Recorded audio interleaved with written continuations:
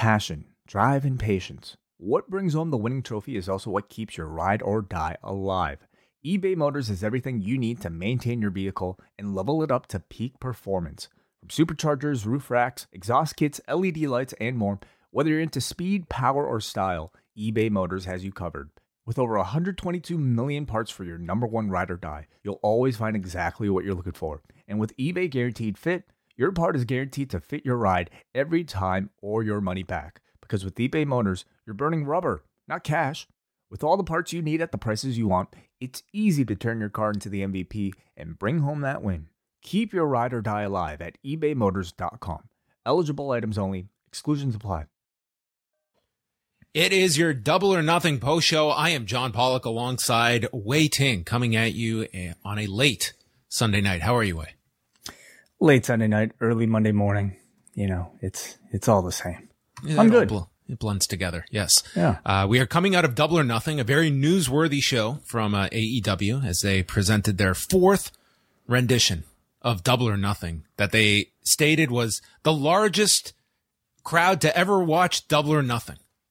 So I think a given for most that this was going to outdo last year's show, which outdid the previous year's show, which outdid the previous year's show. This was the largest attended pay-per-view that they've done, right?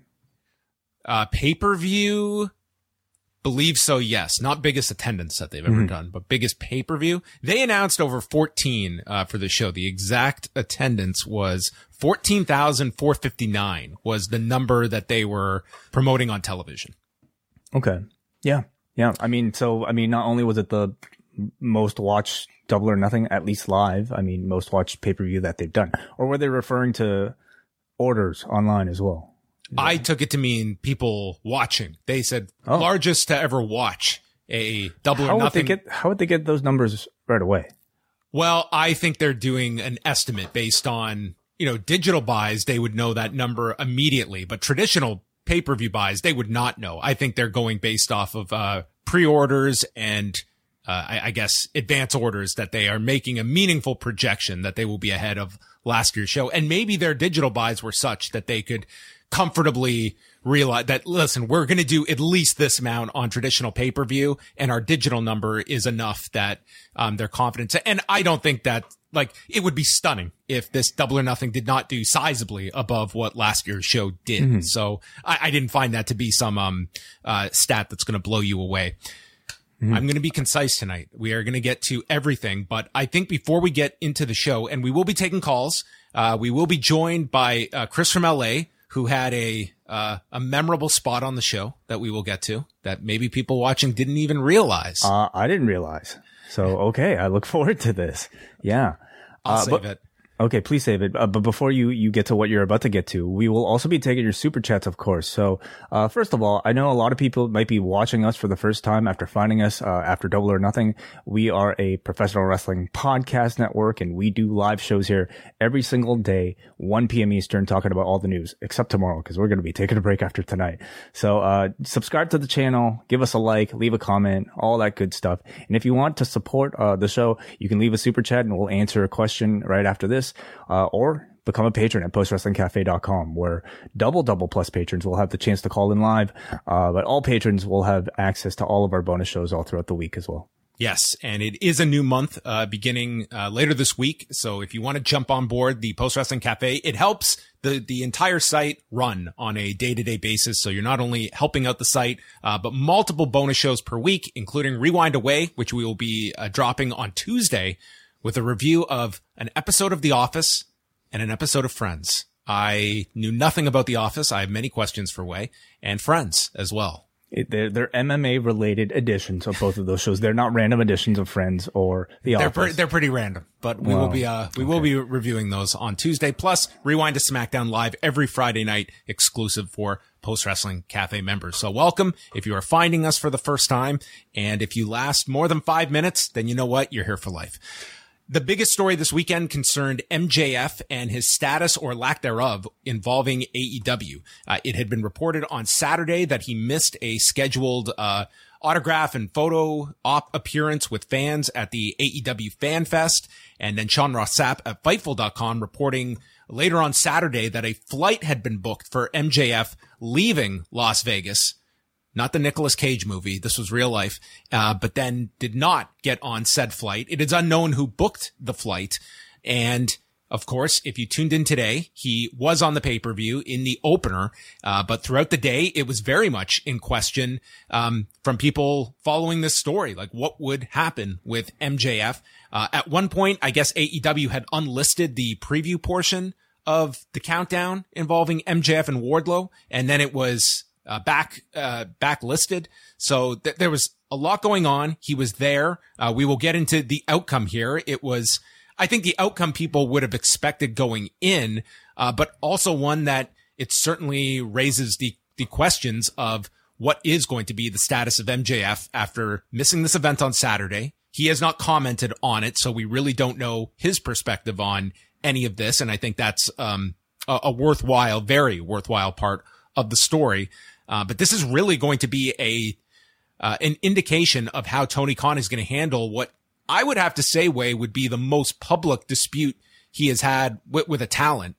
Certainly there's stuff that's going to happen behind the scenes, but this was an event he was advertised for. He did not appear for it on Saturday. And what is going to be the fallout of this? Mm-hmm.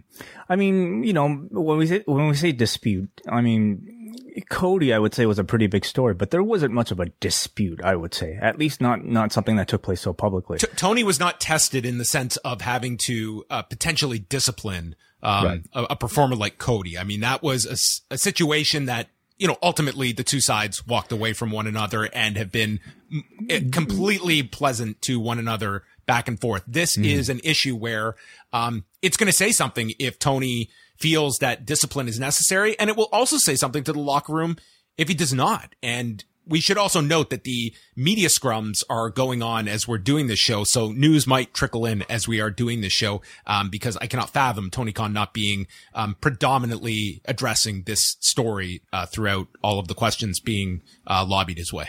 Mm-hmm, absolutely. Yeah, no, this is certainly, an instance where I would say the highest profile star that he's had,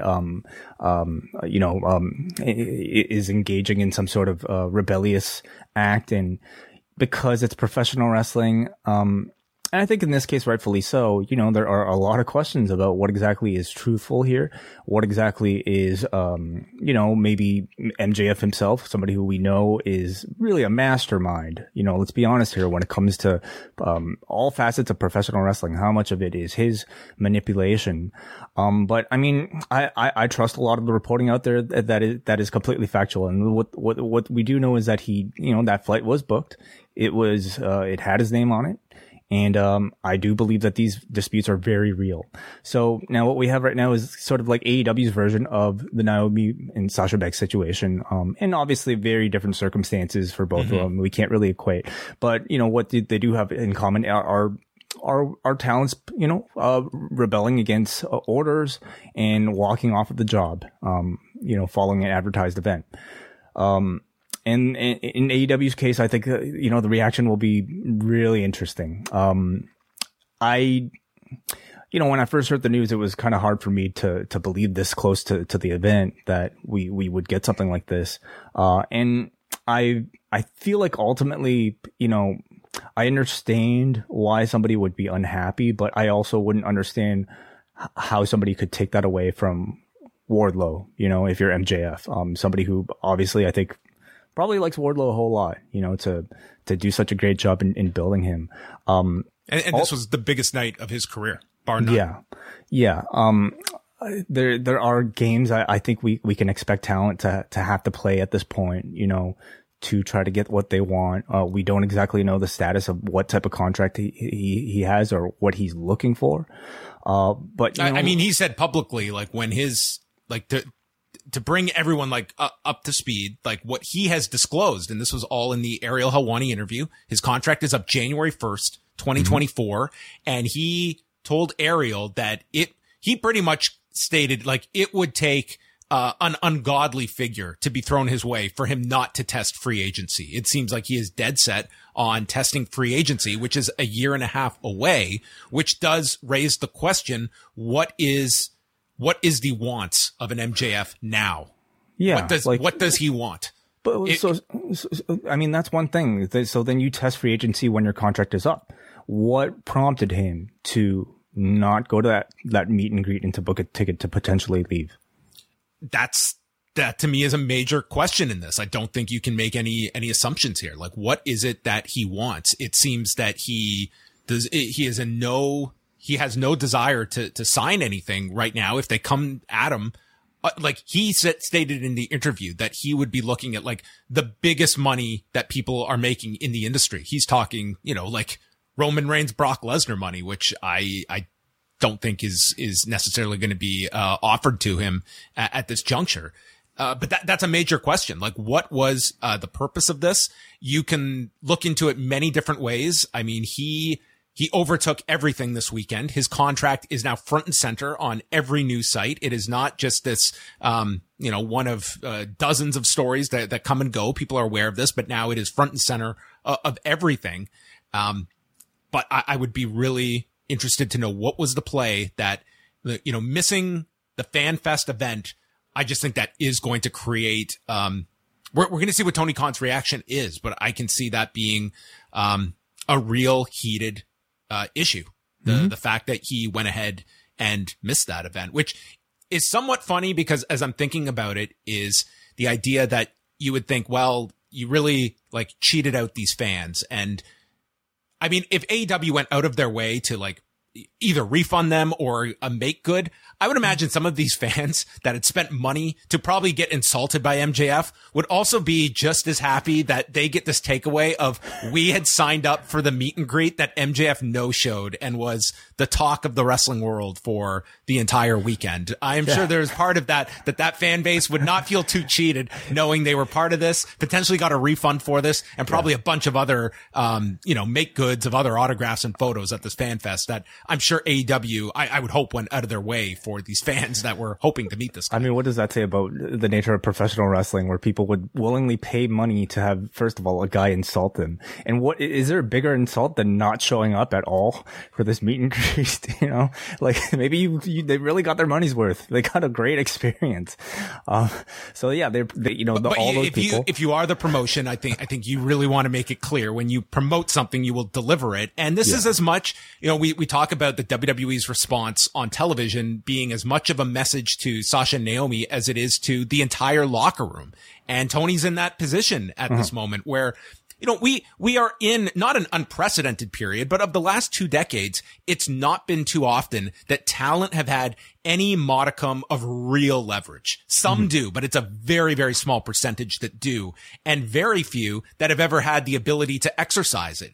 And I think you're seeing that right now, that for a performer, you don't have much power, but what you do have is your physical presence. And now you have some that are at least trying to exert what leverage do I have. And I think you can look at this as a potential case study in that. No doubt. Yeah. However, I feel there is a right way and a wrong way about going about these negotiations. So one that is considered professional and one that is considered unprofessional. And you can argue in the context of professional wrestling, what exactly is professional here? When we're talking about contracts that are out there that, are frankly unfair, people that are contracted as, what do they call them? Part-time? What do they call them? What are these contracts? Independent contractors, whatever. Contractors. That in itself is unfair. But do we want to, is it right at any field to, be signed up for a job and to not show up? I mean, under certain, I would say maybe, if you're really being treated poorly, then maybe, yeah. But in either this or the Sasha Naomi situation, I can hardly say from what it sounds like, the disputes are anything more than typical contract negotiation. And I can't necessarily see in either case, whether it be with Vince, as we've seen, or with Tony Khan, that I think they want to give the impression that they're willing to be, just basically strong-armed by talent like this. I think at all costs they will prevent that perception from growing. And that's why Tony Khan's response to this will be very important. I think you look at MJF, here is someone that came to AEW at a time when, his profile was a fraction of what it is now. He has greatly, this is the equivalent of, you sign an Ultimate Fighter contract and it's like what Rich Franklin was somebody he didn't come off of Ultimate Fighter, but he signed this ridiculous, like, multi-fight deal. I think it was like 8 fights or something. And suddenly this guy's middleweight champion and he's on the money that, like, it's just, you sign one of these long-term contracts and you have greatly, over-delivered what your contract says. But I mean, at the same time, you can come back and state, listen, you signed that, and if you had not turned out to be that great, it's not like we would have come and negotiated your contract down. Mm-hmm. Like it happens funny. With bands. It happens with like all forms of entertainment or other fields. Absolutely. It does happen. I will also say this, that if Warner Media had that same attitude, like they looked at AEW 3 months in, they tore up the contract and gave them a new deal, which if they had not gotten, it's a pretty scary thought of how AEW would have navigated the pandemic without Warner Media taking that step and ripping up a less advantageous deal and giving them $175 million over 4 years. So they benefited from overperforming and a company that saw that value and gave them that stability. Certainly. The room, I mean, I think there's fairness in terms of negotiation if you're greatly exceeding, I think, what you're being paid to accomplish. But, I mean, do we know? I mean, the word is that he did, MJF at some point did receive a contract extension and a raise. Now he's in a position where he's looking for more. And let's take that same example. If for 1 week AEW decided to not make their air date and Tony Khan decided to withhold the show on a Wednesday, how would you expect Warner to respond to that?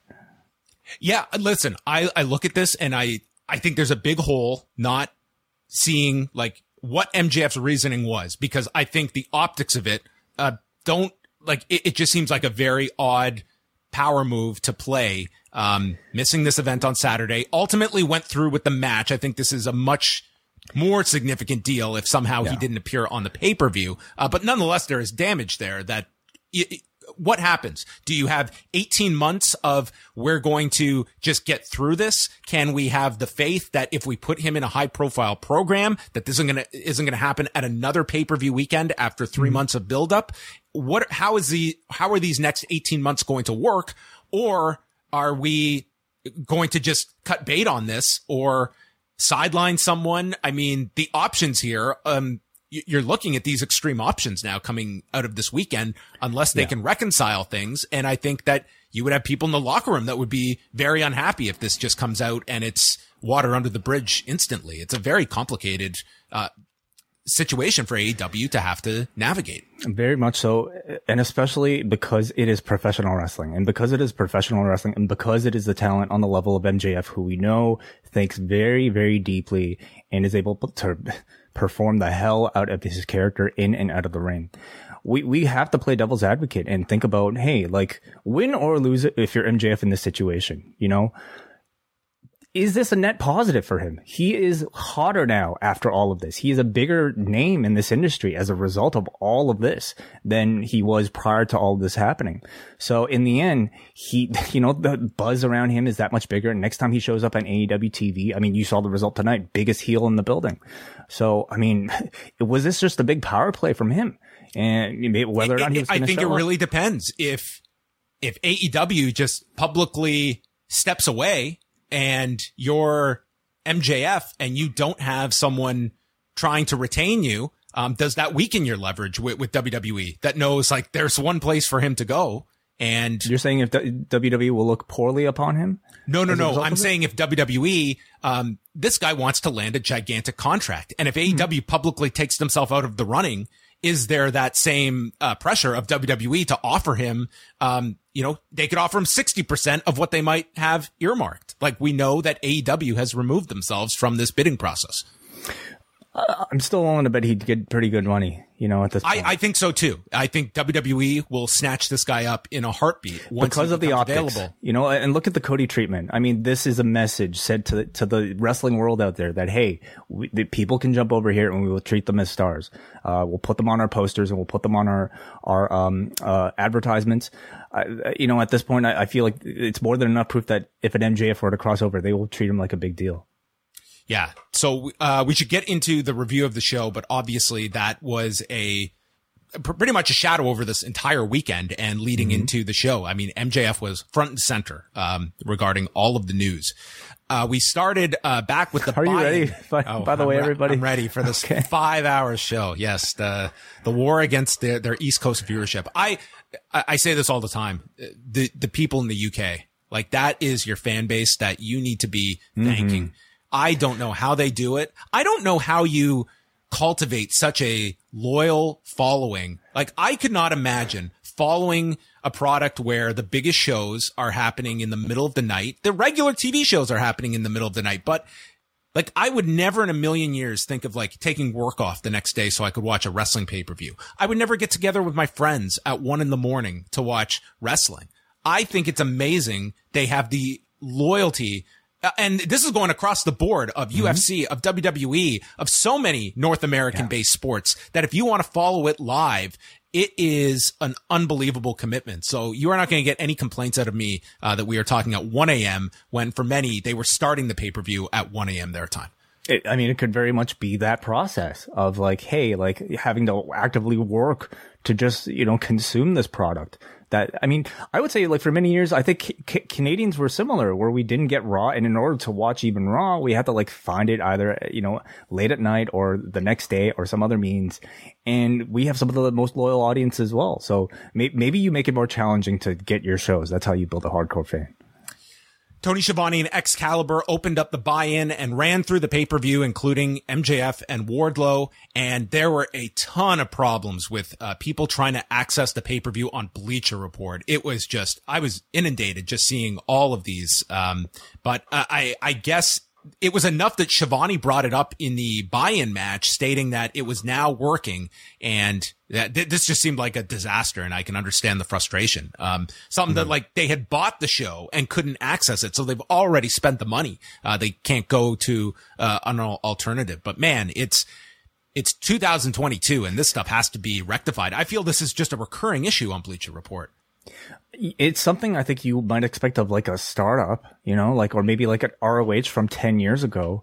But I mean, we're talking about, BR that's owned and operated by a pretty major company. And yeah, it's kind of embarrassing. Or does it say something about maybe the demand for the show?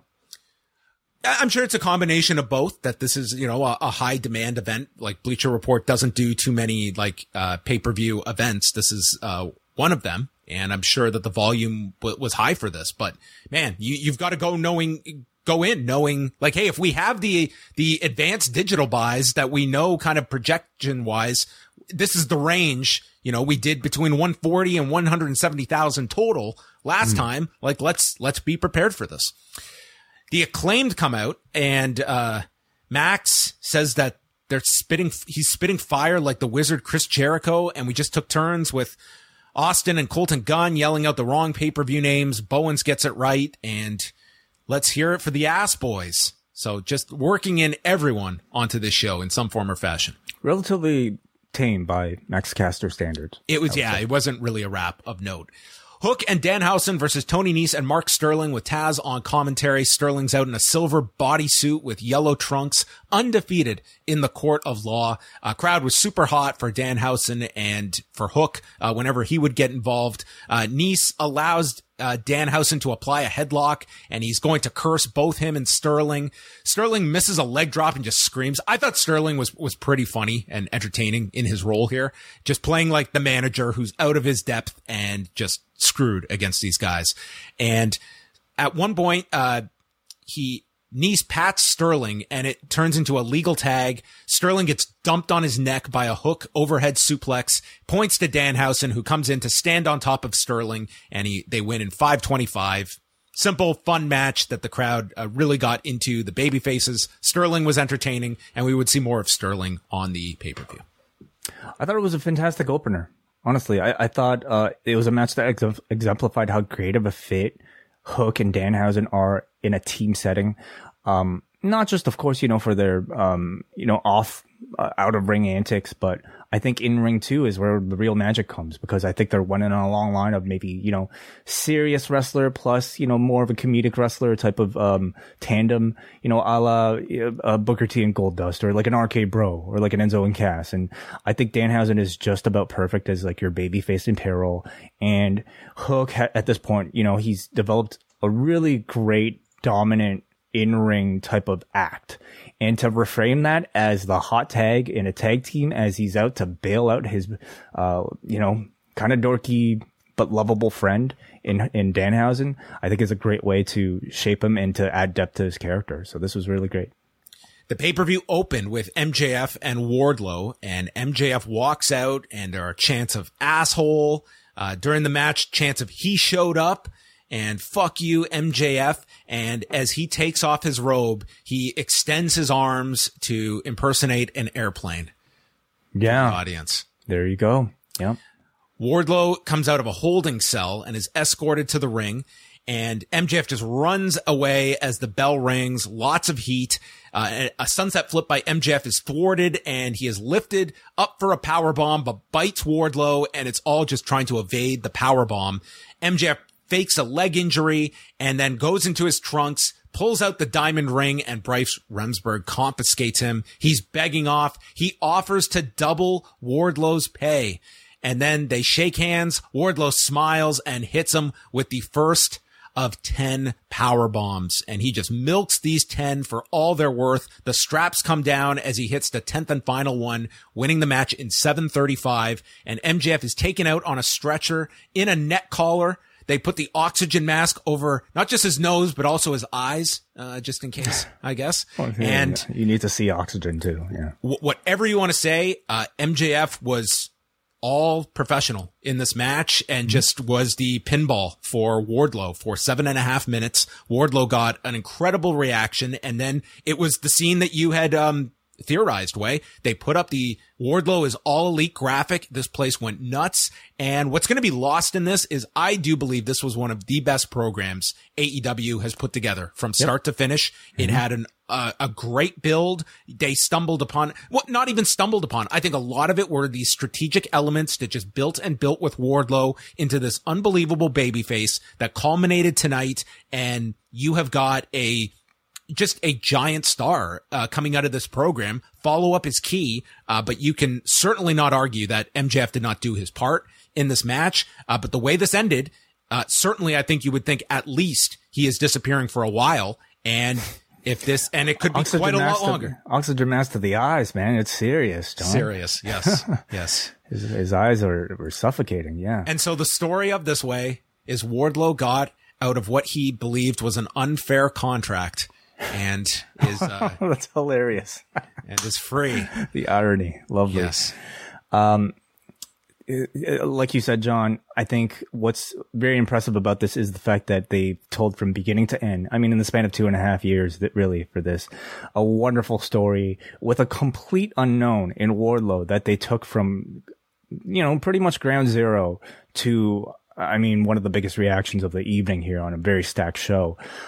So really just, I think kudos to the entire company, but specifically, I think to MJF, who I think very much was, the orchestrator of this entire thing. I'm sure that with plenty of help backstage as well, but it took many of his incredible performances of his design, no doubt, to get us to this point.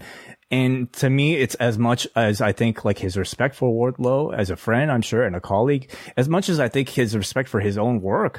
This is one of, I would say, his masterpieces, this entire storyline. And to finally see an ending through it, I expected it. There are going to be people that I've seen asking, was this always going to be, as one-sided as it was, or was it something that they decided to change afterwards? I'm pretty certain that this was always going to be booked like this. To me, it was like, I don't think it's the type of match that you need MJF to go 50-50 in, or even to get that much offense. It should be him being a chicken shit running out of here. His whole game was to do everything he could to avoid being in this one-on-one situation with Wardlow.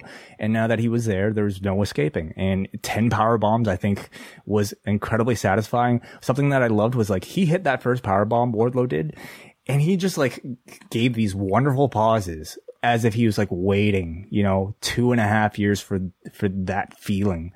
And it was just, I thought it was a perfect way to end the story. One follow-up from Sean Ross Sapp, who just wrote, MJF claimed to us that he showed up shortly before his match, left right after, and has a lot to think about. And he says, I haven't been able to verify this with other people at the show or if this was planned, approved, suggested by AEW. So it sounds like he was in and out to do his job, and that was it. So yeah, listen, it could be construed many ways. Yes. I'm entertained. Like that to me is sort of the end of it. Like I don't doubt that in some way this will be turned into a storyline, whether or not it is already right now. But I think it's kind of part of the fun of modern professional wrestling. Next, we go to Tony Schiavone. They put up the graphic, the crowd chants, you deserve it for Wardlow. And then it's the Young Bucks against the Hardys with Caprice Coleman on commentary, who was trained by the Hardys at Omega. So you have a connection. And then we had the Elvis inspired super kick party entrance for the Young Bucks. They came out in Elvis outfits with shaved sideburns, and the match begins, and Jeff is frustrating Nick, who goes to the floor as the Hardys do the Young Bucks pose, and the poetry in motion by the Hardys misses Matt as he is hit by a kamigiri from Nick Jackson, and Ross is comparing it to the Midnight and Rock and Roll Express as they get the heat on Jeff. Nick misses a whisper in the wind, so Jeff climbs, and he's struggling with his boot on the turnbuckle. Jeff was a little like off at the beginning, but then things got rolling with them. Nick misses a kick off the apron, nailing Brandon Cutler. And then we see Jeff come off the apron. There's a side effect by Matt Hardy to Matt Jackson. So all four are down on the floor. They hit a poetry in motion on Matt Jackson. And then we see a jawbreaker by Jeff leading to a swanton attempt where he misses. And it's the Jacksons with a twist of fate swanton combination as Jeff kicks out right at the end. And the crowd is behind this. BTE trigger misses as the Bucks connect knees, and then they just unleash this barrage of super kicks on the Hardys. Rapid fire, and then they just nail them over and over again. Matt Hardy spits at them. More super kicks. Matt's got a bloody mouth, and they set up the steel steps that they turn onto the side. Jeff is placed on it, and it looked like they were going for an indie taker. That's avoided. Matt hits a BT bomb, and Matt Jackson is placed on the steps where Jeff lands the swanton onto Matt Jackson on these steps. I mean, listen, it's been about like 2 or 3 weeks. He was due for a death-defying stunt. Yes. Ugh. Matt hits a twist of fate for a great near fall on Nick, and then a second one spiking him. Jeff is tagged, swanton pinning Nick Jackson in 19 minutes and 14 seconds, and Jeff hightailed it through the crowd and disappeared. He did come back to get his arm raised, but I mean, it was just Jeff Hardy doing Jeff Hardy things, I suppose. Yeah. Hilarious. Yeah. I thought it was a really good pro wrestling match. Even though we did get that big Jeff spot at the end, I think for the most part, it was not the type of match that relied on crazy stunts like their last encounter. It was a type of match that I thought made pretty effective use of, just the Hardys' very great fundamental tag team wrestling abilities. Did not necessarily rely on speed nor acrobatics. Just, I think, pretty good tag team psychology. I thought at 20 minutes, it was definitely a bit on the longer side, but this early in the show, the crowd had more than enough energy for it. So, yeah. Yeah, I think it's really hard when you're comparing it to the ladder match that they had, and I can't help but think that they will revisit that at some point. I don't think this is the last match that these two teams are going to have. But it was a very nice match. Like once things got going in this, like a very nice match that I think early the crowd was really amped for. Mm-hmm. The Acclaimed and the Gun Club, we just get some videos of them in Las Vegas throughout the week documenting everything. And Billy comes and they're all passed out in the hotel room. He takes a sheet off of Austin, his son, to give to his real son, Max, to keep him warm. Guess we had to find room for this. This, I don't even think needed to be on TV, much less YouTube. But here it was on our pay-per-view that we are very much crunched for time. I do think they're an act that I think is, gaining a lot of favor amongst the audience. They're, to me, already a babyface act. Look at the way they came out here. So I wasn't like displeased to see it, but yeah, on a show that, went 4.5 hours, I guess 5, if you're including the we went 5. buy-in. Yeah. Yeah. You can definitely argue whether or not it was necessary. Jade Cargill and Anna Jay for the TBS championship. Jade had an entrance coming out with the Vegas showgirls. The baddies are showing in the crowd. The first half of this match, I thought was just a mess. I thought they were just on totally different pages. There was this bizarre moment where Jade is climbing the turnbuckle and Anna Jay is in the corner, like directly in front of her. And I think she's waiting for Anna Jay to come out of the corner, but doesn't. She hesitates, goes to climb again, sees Anna isn't moving. So she just gives up on it and just climbs back into the ring and they go back at it. Anna Jay went for a blockbuster off of the top that did not look good. And then Jade is rammed into the post with her shoulder. Then Kiera Hogan and Red Velvet attack Anna Jay, which allows her to hit the two with a double DDT, but runs into a pump kick and the Jaded gets countered with a roll up. Mark Sterling runs down with the crutch, slides it past the referee. This poor ref who had to just pretend that he doesn't see Sterling, like literally send it to the side. And it sets up a 2 count after Anna Jay uses the crutch into a side Russian leg sweep. Then John Silver comes out, laying out Mark Sterling with a brain buster. Jade hits the Eye of the Storm for a 2 count. And then the Jaded again gets countered into the Queen Slayer. She's rammed into the corner and Jay stops as she is climbing as Stokely Hathaway, the former Malcolm Bivens, makes his way down, and it leads to an avalanche version of Jaded, who pins Anna Jay in 7 minutes and 28 seconds. I'll say the last few minutes, I think when they got into the Jaded counters, that was the best part of the match. But the first half of this, I did think this was the weakest match on the show. But the final few minutes, they kind of got the rhythm going. Mm-hmm, mm-hmm. I think anytime you have, Jade Cargill on a pay-per-view that is as stacked with a roster who's, probably average level of experience is like, 5 years plus. She's going to be probably a bit of an underdog when it comes to having a quality of match that I think matches the standards. And Anna Jay is very much the same. We're talking about two very inexperienced people here compared to the rest. It was a big spot for the two of them. Anna Jay just felt off near the beginning, and it was like the announcers were even speculating if she had hurt herself on something. It just seemed like she was almost like getting her bearings together during the beginning of this. So I didn't know what was going on. I felt like they were very ambitious with, I think, the time that they had. And I mean, obviously, being on such a big stage, they probably wanted to try to have a match that rivaled, Samoa Joe and Adam Cole. And so I thought they tried a lot of various, maybe, more intricate, sequences that may or may not have kind of lived up to the standard. They were ambitious, and I think you could at least give some points for it. But sure, should they have just gone for a more simple match? Should they have had this match at all on this pay-per-view? That is a question that I think is worth asking. Now, I think we see the debuts that took place here, and I think this was probably one of the major reasons why Tony Khan decided to put this match on. Also, because Jade Cargill is a long-term project for him that I think I'm sure he really wants to showcase. But more importantly, I mean, to showcase Athena's debut and also Stokely Hathaway's, which I thought it successfully did. Yeah, so you had Hathaway come down, and then as Anna Jay is outnumbered by the baddies, Chris Statlander comes to back her up, and that leads to the arrival of Athena, the fallen goddess. So we have a 3-on-3 scenario, and it would seem that either this is the elimination of Sterling, or they're going to do some kind of Hathaway trying to get the contract from Sterling, some follow up with this. But I really love the idea of Hathaway paired with Cargill, and Athena comes in as well. It sort of is the, fan casting that I think has, been there for the longest time with Jade Cargill. Mark Sterling, honestly, I think worked decently by the end, but never seemed to be a great fit, especially now that the baddies are around.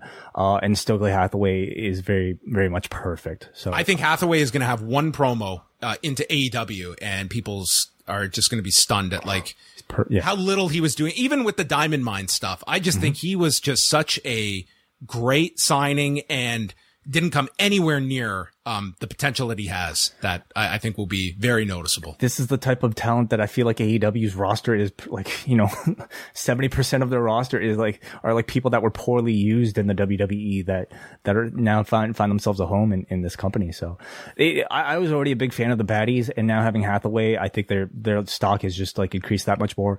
And on the babyface side, now having, Anna Jay with Chris Statlander and Athena, I'm very excited by too. We have a nice little kind of faction wars there. The question is, how, are you going to have the promos on the level of a Stokely Hathaway on the babyface side? Maybe not.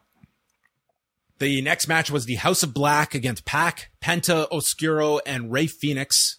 They came out. Penta had his child with him for the entrance, and Pac is wearing a half Penta, half Phoenix mask as Excalibur compares him to Super Delphin.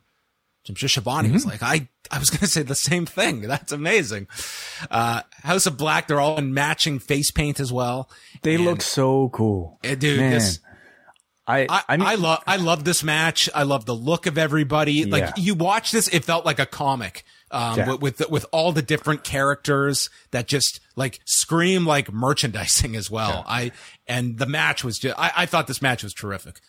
Yeah. I mean, let's just kind of talk about their looks a little bit more, okay? Like, I mean, what is it? I think Malachi Black, Brody King, they've always had some of the best treatment. I don't know if Buddy Murphy has always had the best looks between his, tattered plastic shorts and just, whatever he's going for with his hair. With this like painted face stuff and the mask coming out, man, I thought they all looked so awesome. Yeah. It's tough sometimes to pull off that, like Steve Macklin has done this in Impact, and I think it's a weird look for him when he does the face paint. So it's sometimes tough to pull off, but especially the group of them together, I thought it stood out in a great way. So, I'm not going to go through everything here, but the six meet in the middle, and this crowd goes nuts as they're all just, brawling, and Pac's hitting a poison Rana.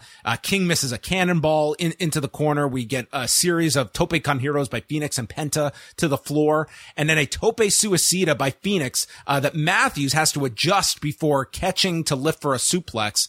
Fosbury flopped by Pac, and then Penta dives. Crowd's going nuts for all of this. They triple team Phoenix, leading to Dante's Inferno, but the others are in to break the cover up.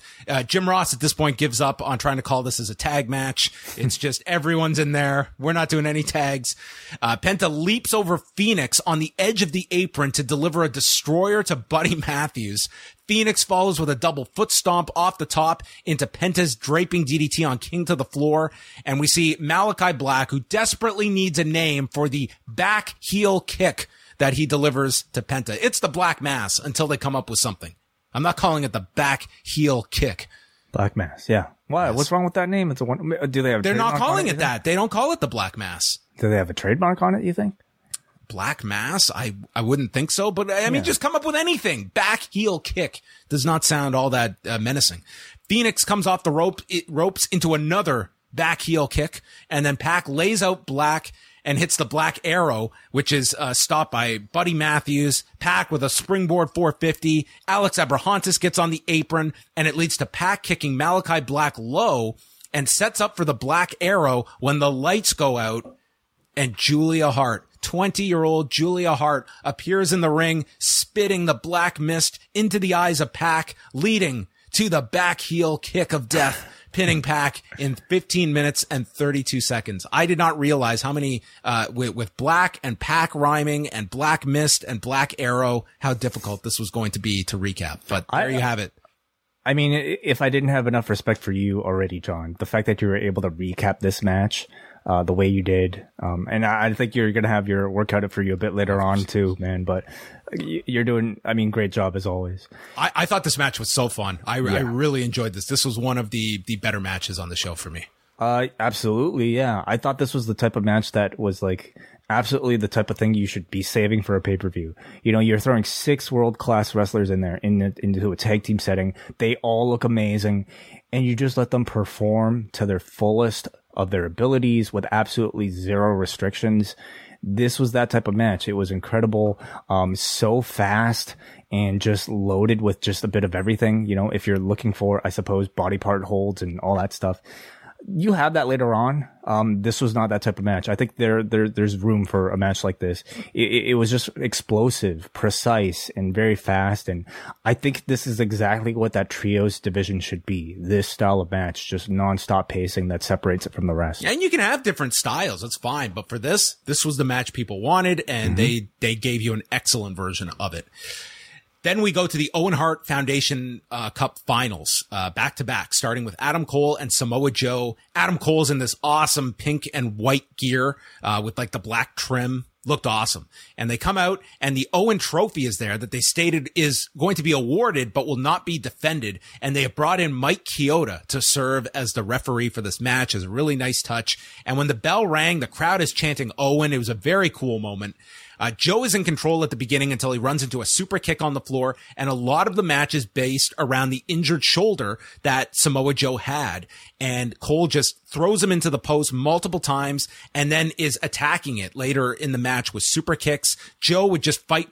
Joe was just great. And he showed this against Kyle O'Reilly, where he just would gather enough strength to fight off Adam Cole, but his selling was tremendous here. Cole sets up the boom and Joe just nails this guy with a lariat and folds Cole in half as he comes down. Bobby Fish runs down, snapping Joe's arm, and then Joe ducks the boom, applies the coquina clutch, but releases it as Bobby Fish gets back onto the apron, and Cole just lands a series of super kicks to the shoulder and to the face before hitting the boom. And just like that, he wins in 13 minutes and 16 seconds. I thought this was a really nice match. I didn't think it got to the level of a great match. Agreed. Yeah. It felt like we were at least one kick out or two away from maybe getting to that level. And so when the finish kind of came after the boom, I was a little bit surprised by it, especially considering how protected Joe has been since he's been in AEW, the fact that he's a champion and that Cole has taken losses before. I thought we would maybe hit that next register. I agree. I thought it was a very good match. I think very good psychology, for the Joel's shoulder. There was enough star power here to maintain the crowd's attention throughout, despite maybe the length and sort of the slower pace compared to the previous match. But I'm not so sure coming out of the show if this match was all that memorable to me.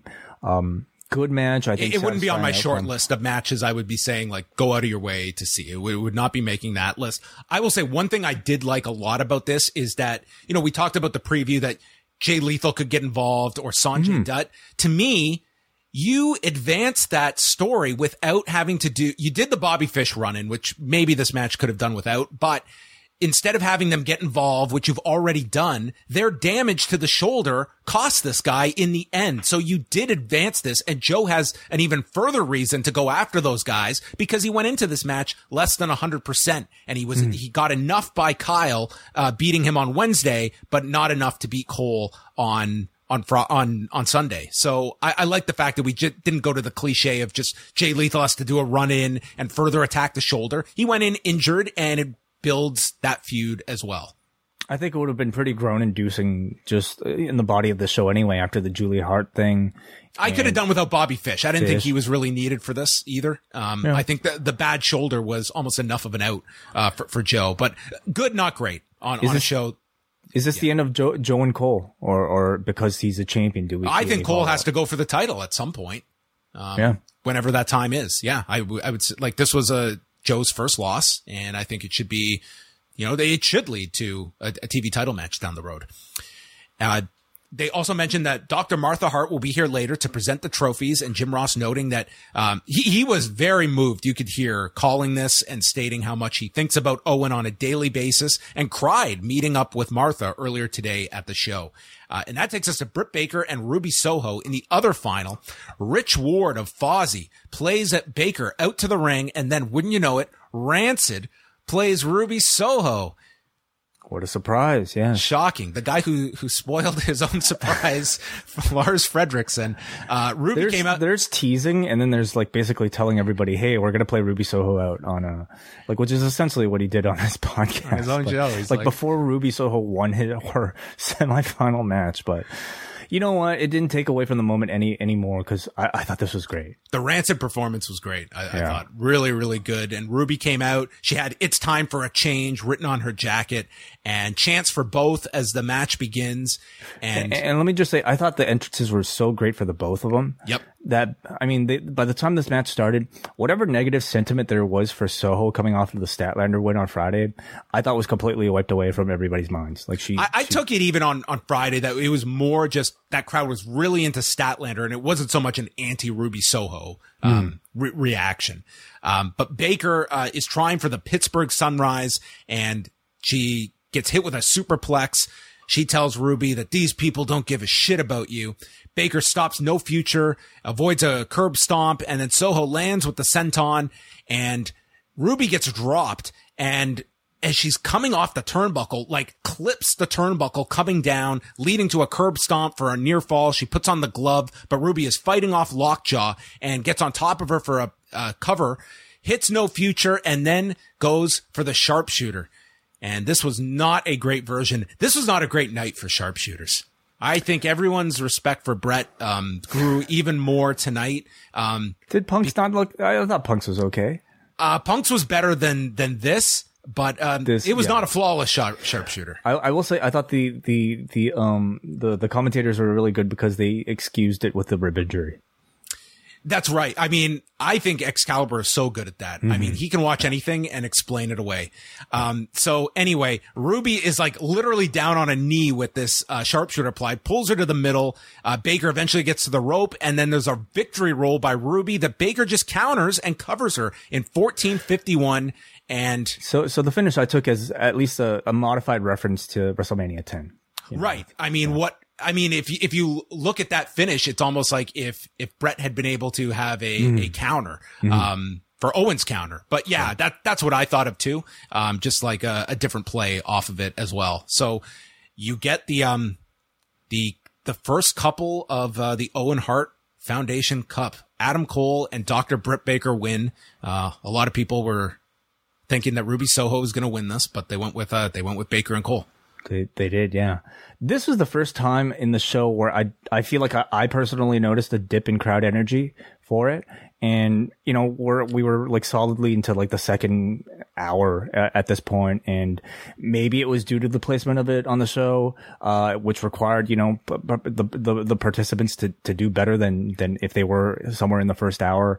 I do think it lulled, and I would say away from Adam Cole and Samoa Joe all the way up to Anarchy Rules. I thought this crowd, I mean, it's not like they were Anarchy in the arena. Anarchy Rules would be a great name for it too. Yeah. That could be it. Like that whole part, I think part of it, because I was looking at it, it's like, dude, we still got like 7 matches to go at this part. And it was like, I think that's when it's settling in that it's like, this is going to be a super long show because none of these matches are getting shortchanged. And I think it did affect the crowd for sure. Yeah. So, I mean, I didn't think it was a great match, but I thought it was a match that was, you know, good enough for the setting and to get the outcome that you predicted, John, the couple winning the Owen Hart Cup here. Yeah, Baker, Tony Schiavone is out to present the trophy, and Britt gives Tony a hug as Adam Cole walks out and then just swipes past Tony to kiss Britt. And both are wearing their Owen Hart shirts. Martha Hart is brought out. She comes out with Tony Khan, and she gives like this really nice speech thanking Chris Jericho, Tony Khan, the Dark Side of the Ring producers. Pro Wrestling Tees gets a shout out. Oj and Athena, who were somewhere in the arena. Her sister, the legal teams. The legal teams. That's right. Her sister, Virginia, the committee at the Owen Hart Foundation, and all of the fans for making this event possible. Next year, she wants to see everyone wearing a hat just like mine. And she was wearing just, something that you would like see at I don't know, like a horse race or something. I don't know. Horse race, yeah, in the 1920s maybe. Yeah. Listen, Martha Hart seemed so happy just to be out there. It came across so genuine, and I thought this was like a really, really nice moment on the show. Agreed. And I think knowing how reluctant she's been to do any sort of public appearance on WWE TV, to really do something in front of any professional wrestling audience, that to me was significant because I mean, I don't think we'll ever we may never at this point get an acceptance speech for Owen Hart on such a large stage like the WWE Hall of Fame. So I thought this was about as close as we're going to get, at least so far. You know, and it seemed like this wasn't just Martha Hart giving trophies away.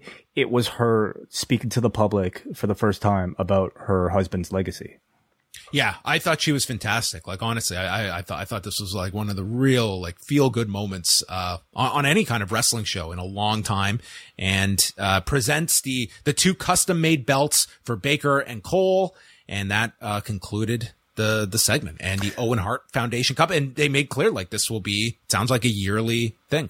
You know, very classy looking title, more square shaped, and always, very impressive. I think the belt collection in AEW, I think they could have had somebody maybe help Martha with some of that hardware, you know, like her holding up the giant trophy on her own. This cup TV. Was gigantic that they had made. Like, they better not have to travel to all the cities like the Andre Trophy with this thing. That thing's huge. I'm guessing it's going to sit in their kitchen or something. This post-wrestling podcast is brought to you by NerdWallet's Smart Money Podcast. Financial literacy can be daunting, but it's one of the most valuable things you can equip yourself with. On NerdWallet's Smart Money Podcast, their trusted financial journalists offer easily digestible, conversational discussions on topics like balancing your portfolio. If you think an ETF is one of Cena's 5 moves of doom, this show might be for you. Planning for your tax bills this April, so you don't have to worry about a visit from Erwin R. Shyster. And putting away more money for retirement, because unlike most wrestlers at the end of their careers, most of us should only plan on retiring once. Listen to NerdWallet's Smart Money Podcast on your favorite podcast app. Future you will thank you. Following that was Scorpio Sky, Ethan Page, and the debuting Paige Van Zandt against Sammy Guevara, Ty Conti, and Frankie Kazarian, essentially telling the crowd, pick the person you hate the least. Yeah. Yes. I guess Kazarian was that guy because the crowd just like they hated everybody here. Paige Van Zandt was a total babyface, but Sky and Paige were heels. Sammy Guevara and Ty Conti were the ultimate heels, coming out in like Maleficent gear and just tonguing one another at the entrance. So and they're the foils for Dan Lambert. I was like, I try my best to try and like figure out like where this is supposed to be going. And this was just, like, what a mess. This is just like, totally. You put so many ingredients into the recipe that you've lost the original intent. The thing is, I'll say, I thought they steered course really well in the middle there at some point. You know, when they started to realize and run with the idea that nobody liked Sammy Guevara and Ty Conti. They ran with them as heels, which I thought was smart. And they had, they pivoted to having Scorpio Sky be a babyface. And then to all of a sudden but then he's like right back to a heel in the next segment. I mean, that was the problem. You know, like I thought the thread between like when Sky was facing Kaz and they were both baby faces and it looked like Sky was going to defect from Ethan Page and Dan Lambert. It seemed like they were course correcting in a good way, but then they had Sky swerve us and he cut a heel promo again, joined back with Page, and all of a sudden Kaz teamed up with like the two biggest heels in this entire thing. It was incredibly messy, and I thought this was the end result. A pretty apathetic crowd. Yeah, you've been given no reason as a television viewer to root for Paige Van Zandt, but she was totally scripted as the cheery babyface, like making her simply debut. Because she was the opposition to, you know, Ty Conti and Sammy, I would say. Yeah. So anyway, Guevara and Conti are booed out of the building, making their entrance. Ethan beats on Guevara, screaming that I've waited for this. Sammy delivers a middle finger to Paige Van Zandt, allowing him and Ty to then double team Sky behind Aubrey Edwards' back. Conti delivers a cheap shot to Van Zandt on the apron, and then Guevara swings Ty around in his arms to the floor, and Kaz is yelling at his tag partners. Paige Van Zandt finally gets the tag as JR says she's gonna be green, as they say. And she's just playing to the crowd. She hit her handspring back elbow in the corner. Sammy stops a TKO to Ty, and then Paige drills Sammy in the gut because she's a bare knuckle fighter and hits a swinging DDT to Sammy. I would say for match number 1, it was like she was hardly smooth. It felt like watching someone's first match, but she is an athlete. And I think that it's, you know, she was, if I don't know what your standard is going to be, but it's like you've kind of got to have realistic expectations of how someone's going to look. What is the standard? That's a good question at this point. I mean, I think it's pretty high, to be honest. Is Bad Bunny the standard? I mean, is Junior Dos Santos the standard? You know, like, and that's all to say that I agree. I think like if this was 10 years ago and we saw Paige perform at this level, we'd be marveling at it. But now we've seen enough. If Ronda's your comparison, and I'm not saying that's an unfair one because she debuted in a giant setting in front of more people than this. And look how she performed at that first WrestleMania she did. If that's your standard and you're watching a show for great wrestling, then this certainly didn't meet that mark. Yeah. We've seen enough, like, you know, MMA to professional wrestling or just celebrity to professional wrestling crossovers at this point. Maybe Pat McAfee is the standard if we're, you know, like, you know, picking the upper echelon there. But yeah, like Paige, I thought came across as somebody who is an athlete in her prior career that did, you know, maybe a few months of actual professional wrestling. Well, training. Current career as well. It's not as though she's just dedicated to pro wrestling. She's balancing both, which I think is going to be very tough as well. Ty hit Paige with what was described as "what the hell was that" by Jim Ross. It was a spinning face buster onto the knee. The ATT folks surround Sammy and Ty and they call for Kazarian, but he bails on them. Then Kazarian tags himself in, slingshot cutter to Sky. Ty is yelling at Kazarian. Sammy then misses Kazarian, super kicking Conti, which did get a big reaction. And then Kazarian tosses Sammy out. Ethan with a roundhouse kick and Sky pins Kazarian with the TKO in 12 minutes and 4 seconds. And Guevara and Kazarian can now never challenge Scorpio Sky for the TNT title. Your reward is that they're never going to do a TNT title match, involving these guys while Sky is champion. And then they just reclaim all the UFC belts. I thought for sure this BMF thing was leading to Masvidal in some form or fashion, but they just reclaim the belts and that seemed to be it. I guess it tells you you're probably not getting Jorge Masvidal for some time. And if you are, I don't know if Sammy Guevara or, you know, I don't know if you want to get somebody, like to me, he is somebody with some actual name value. And I don't know if you want to involve him with this mess of a situation that they've got going on. I don't know if you want to involve even Kaz and Sammy Guevara in this mess of a situation. Yeah. So this seemed to be as much of a promise that they are done with it. At least I hope that they are. It was a merciful end to, I think, a very confusing mess.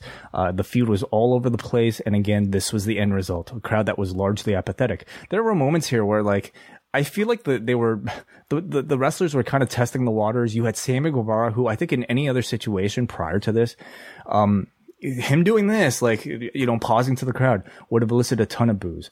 The crowd didn't even really seem to care about him, you know, in this moment. I would have put this on TV. I didn't think this even fit on the pay-per-view. I've not been a fan of this story of where it's gone. It's impossible to follow. And this ate up a lot of time on a pay-per-view that didn't need it. Like this was a cram pay-per-view. And this to me was, agreed.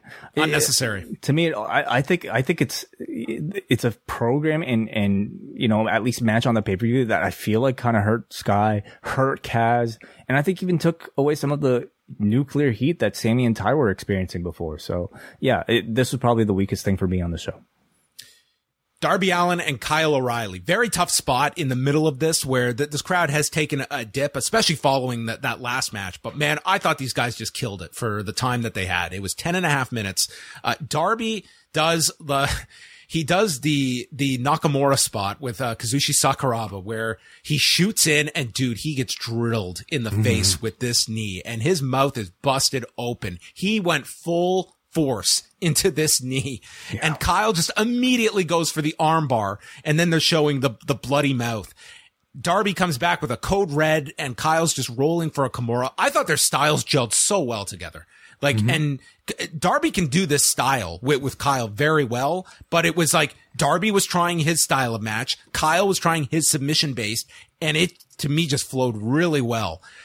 Then Darby hits his flipping stunner and he goes for his usual lope, but his feet hook onto the middle rope and this dude nearly killed himself landing on the floor. This was a frightening fall. But the dude just recovers instantly and then goes for another one on the other side and is caught in a guillotine by O'Reilly upon landing. He goes for Last Supper, getting a 2 count. Kyle with a brain buster. He goes to an ankle lock and then down to the mat, which then Darby counters into a scorpion deathlock, which led to a rope break. Kyle's caught on the How did that one look to you? It was all right. It was all right. I didn't see a great sharpshooter on this show. But, everyone tried. There's a coffin drop as Kyle is draped on the middle rope as they crash to the floor. And then Kyle catches Darby with his arm, gets rolled up. Kyle kicks out, big slap fest. And then he takes Darby's necklace and wraps it through his mouth. And the unbreakable necklace breaks. And then we get 3 penalty kicks and the bombs away knee drop. And Kyle pins Darby in 10:35. I thought they really had to try with this crowd. They had so much still to come after this. And this was a match. If you watch the Countdown show, they even had promotional material shot for the trios match. They had nothing for this. So it almost makes me feel like this was a last minute addition to the show. I'm not going to complain though. I thought they had like a really, really good match together. It was just on a show that was just so loaded with so much. Yeah. If you're going to put a match cold out there, I think these two are perfect candidates for it because, in ring, like it's really a match that at least to the hardcores probably sells itself just on paper. Now, was that enough though? On a show that, we're already at the 3rd hour by this point. And are we going to rank our top 5 hours of Double or Nothing? I wouldn't even try, but it was also a match that I would say suffered from the lack of heat at this point in the show. And, even somebody I would say on the star power level of a Darby Allin couldn't necessarily overcome it for me. And you did have a rare Darby flub in the middle during that tope. But I thought for the most part, I agree with you. I thought technically the content was very spectacular from two of the most, I think, uniquely styled guys in the company. I just wish that there was a proper story for it. And I wish, it took place maybe in a setting like a Dynamite or another pay-per-view in the future that, made it feel a bit more special than today. Thunder Rosa retained the AEW women's title, beating Serena Deeb 16 minutes and 51 seconds. We were getting a late night, everybody. A really nice match between the two. Deeb hit a diamond dust onto Thunder Rosa and then goes for the Deeb Talks, but it's blocked. Deeb then moves to a stretch muffler and Thunder Rosa gets free, smashing Deeb's knee into the mat, turning the tables on Serena. And then there's a knee to the spine of Deeb and a Death Valley driver for a 2 count. Deeb chop blocks the knee of Thunder Rosa and applies a figure 4, and they end up rolling in the figure 4 position to the floor. Dragon screw in the ropes by Deeb leads to Deeb Talks. Thunder Rosa gets her foot on the rope. The Serenity attempt gets blocked into a power bomb, and then a Texas Cloverleaf is applied. Another rope break, and Thunder Rosa misses a knee into the buckle, and it ends with Thunder Rosa hitting a superplex, rolls into the Fire Thunder driver, which I thought was a really nice ending sequence at the end as Thunder Rosa retains. Mm-hmm. I mean, speaking about maybe like the portion of the show where to me there was a noticeable difference in crowd energy from the first hour and a half or so, I thought these two really overcame it a lot better than I expected. This crowd really loves Thunder Rosa, and she came out looking like a big star. Her outfit looked amazing. It was like a main event championship level outfit here. The in-ring content I also thought was really strong. It did get to the point where for me, like at this point in the show, the length felt more of a hindrance than a positive. And I suppose like looking at it on paper, 60 minutes doesn't even seem that long, but it does when you're looking at the remaining 3 matches that are all getting at least that amount of time too. It got to the point where like I think the repeated near falls became a bit more exhausting instead of like, building a level of excitement. But I feel like if I were to watch this match earlier in the show or on its own or on an episode of Dynamite, I would have a much better kind of feeling about it. But I would say it was very good, but maybe not necessarily great for me in the body of this show. Well, this crowd, if you want to bring a crowd back to life, you give them the match equivalent of cocaine. That's what this match was. Anarchy in the arena. Mm-hmm. The Jericho Appreciation Society come out in matching white outfits, complete with matching Kangol hats. Yeah, I don't know if they were going for Boys to Men or like a Millennium era Backstreet Boys or what, but it was something. It was certainly entertaining. Yeah. And then Wild Thing takes over, and out comes Jon Moxley, Kingston, Santana Ortiz, and if you had imagined in 2001 that Bryan Danielson would be sleeveless coming through the crowd to Wild Thing, looking like just the badass that has come to wreak havoc, what a visual this was. And then they put Wild Thing on loop for the first couple of minutes of this entire match as we thought maybe there's going to be some pre-produced segments, some comedy. I guess in some ways there was some comedy, but this was designed to just be a violent, wild, holy shit fight for 20 minutes. And that's what you got here. Exactly as the name suggests, it was anarchy. Uncontrollable, wild, hard to capture on camera, sloppy, and it was great. So I'm going to do my best here. Okay. Matt Menard probably needs a blood transfusion by the end of this. I mean, he just bled buckets. I think part of it is so great because sometimes you have no idea why he's bleeding. You just you're focused on something else for a long time, and then you cut back to Matt Menard, and the dude is just gushing blood. It started with the fork, fork, and it just progressively got worse for the rest of this match. But the moment of this match that it might not have been when you were watching it, Way, but it will be with context. Did you notice when Jon Moxley went to put Chris Jericho into a rear naked choke and they got into a portable scooter? I did see that, yeah. And so this scooter, property of one Chris from LA. You're kidding me. This is Chris's mobility scooter, and they used it. Can we get some insight about this, maybe from the man himself? Chris. Yeah, what's up, y'all? Did they sign a waiver or something? I mean, did they just go into business for themselves here? No, so the thing is I wasn't going to get a mobility scooter because I was moving around okay the first couple of days. I just had the brain surgery and all that stuff, so I didn't know how I was going to react to going to Vegas. So I had the scooter parked. We were we were right ringside by everything. And the scooter was parked.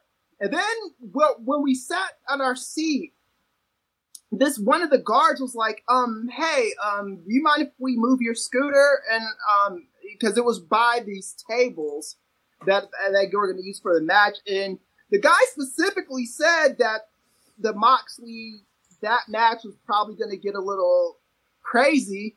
So, they moved my scooter. And that was a scooter I rented from the hotel that I almost didn't get, but my girlfriend talked me into getting it. And it was parked right there, and and then they did their thing on it, and then when at the end of the show, when I got on it, a bunch of nasty ass wrestler sweat. Wow, so this was an unprompted scooter jacking. Yeah, it was. I did not know that was coming at all. That's amazing, dude. I was just and I tweeted TK. I was like, "Hey man, you boys, that's the scooter I rented for mobility, Chris, while we've got you for a few minutes here, what was the Anarchy match the high point for the crowd? And as well, the length of the show. How did the audience feel? Length of the show. There were some down parts to the show. They reacted really strong for Stokely Hathaway and Athena. Everybody hated Sammy Guevara, at least in my section. He got booed every time somebody did anything to him. He was getting booed, and his Ty Conti also. No one liked them. And then the guy in the front row, he's like, "Hey, didn't you come in here on that scooter?" So it was just nuts, man. I didn't see that coming. And, my girlfriend was the first person that told me they were on my scooter too. She's right there on the bed, and she said, "I think they're on your scooter." And then everyone's like, it was nuts, man. That's pretty much it. While we have you on the line, Chris, how much of the MJF discussion was there prior to the show, and what was the audience reaction to and after that match? Okay, so when I got here when we got here Friday, And I was going to go to the AEW show that day, but then they were like, a few of my friends were like, well, the fan fest thing. They said it wasn't really that great, and there were some no-shows and all that stuff. And then that's when I start getting wind of MJF possibly no-showing the fan fest, and then possibly no-showing today's show.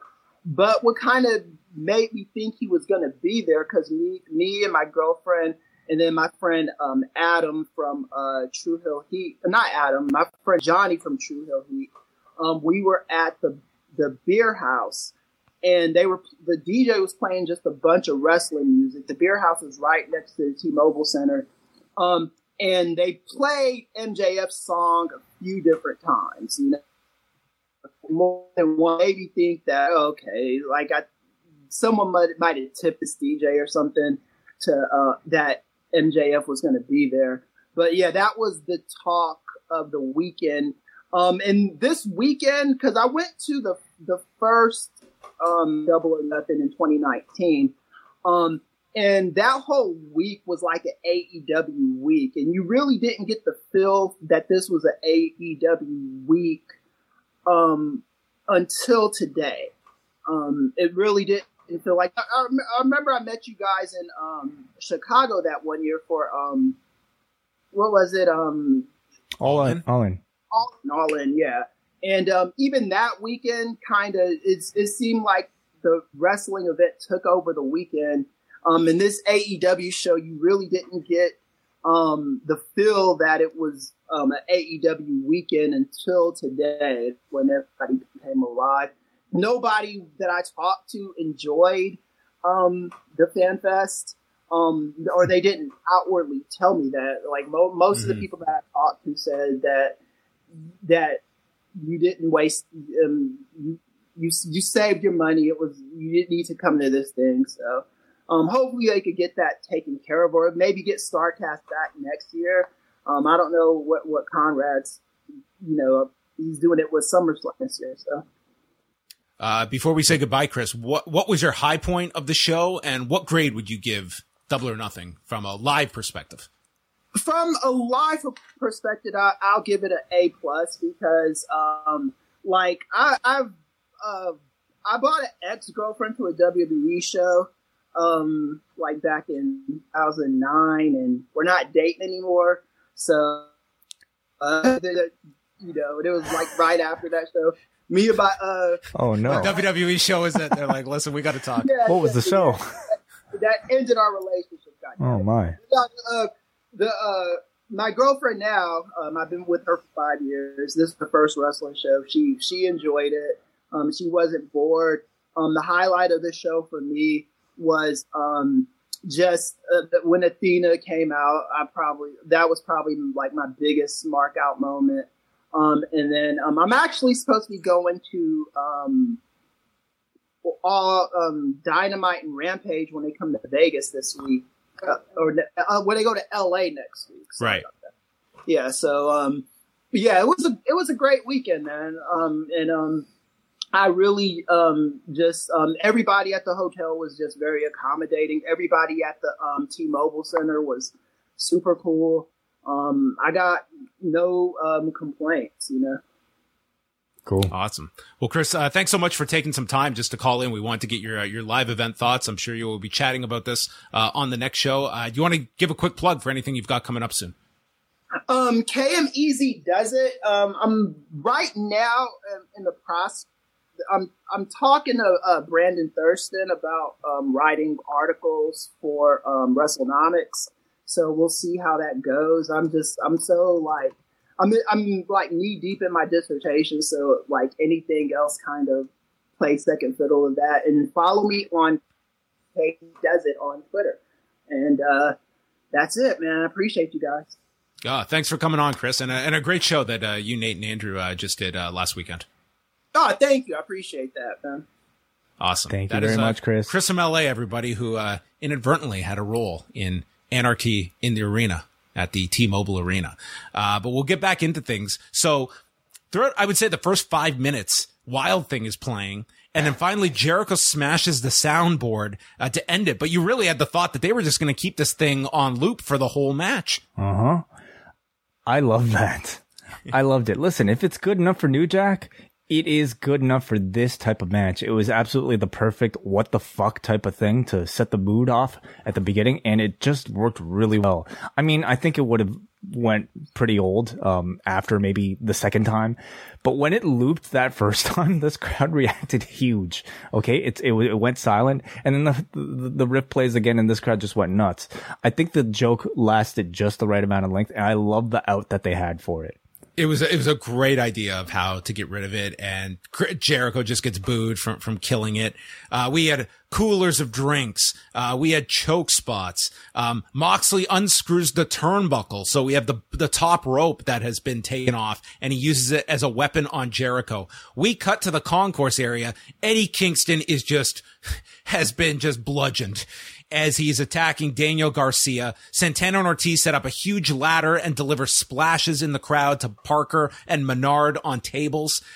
Jericho got a fire extinguisher and sprayed it in Moxley's face. So we got all the white crap from the extinguisher mixed, caked in with his blood. This man, it looked like he was auditioning for a Home Alone stunt. This whole match felt like a Home Alone stunt, basically. Yeah. Danielson and Moxley, they dropped the elbows on Jericho and Hager and then turned to the label lock and bulldog choke respectively. When the visual of the night occurs, we cut to the entrance, and there, staggering, wobbling out from the back, is Eddie Kingston, full of blood, with his decrepit New York Yankees shirt, what remains of it, holding a can of gasoline. With the most deranged look on his face. Dude, this is the ultimate meme that will come out of this show. I want to see cosplayers replicate this one image. I need an action figure of Eddie Kingston drenched in blood carrying a canister of gasoline made by, whatever toy company makes their toys. It was one of the greatest visuals I've seen in professional wrestling. Also, and I'm so glad they replayed it during the buy-in, but they did air that promo Kingston cut going into this that, my God, should that thing have been on every television show this week. I was glad because watching in real time on the buy-in, there was a bunch of people I'm seeing tweets from that were seeing this for the first time. Oh, yeah. This was not even in the countdown show. It was an exclusive that they probably shot and just didn't have room, or I don't know what happened. This was one of the best promos of the year. I almost get the sense Kingston at some point was inspired and he was like, who's got a camera for me? Get a camera guy. I'm about to speak.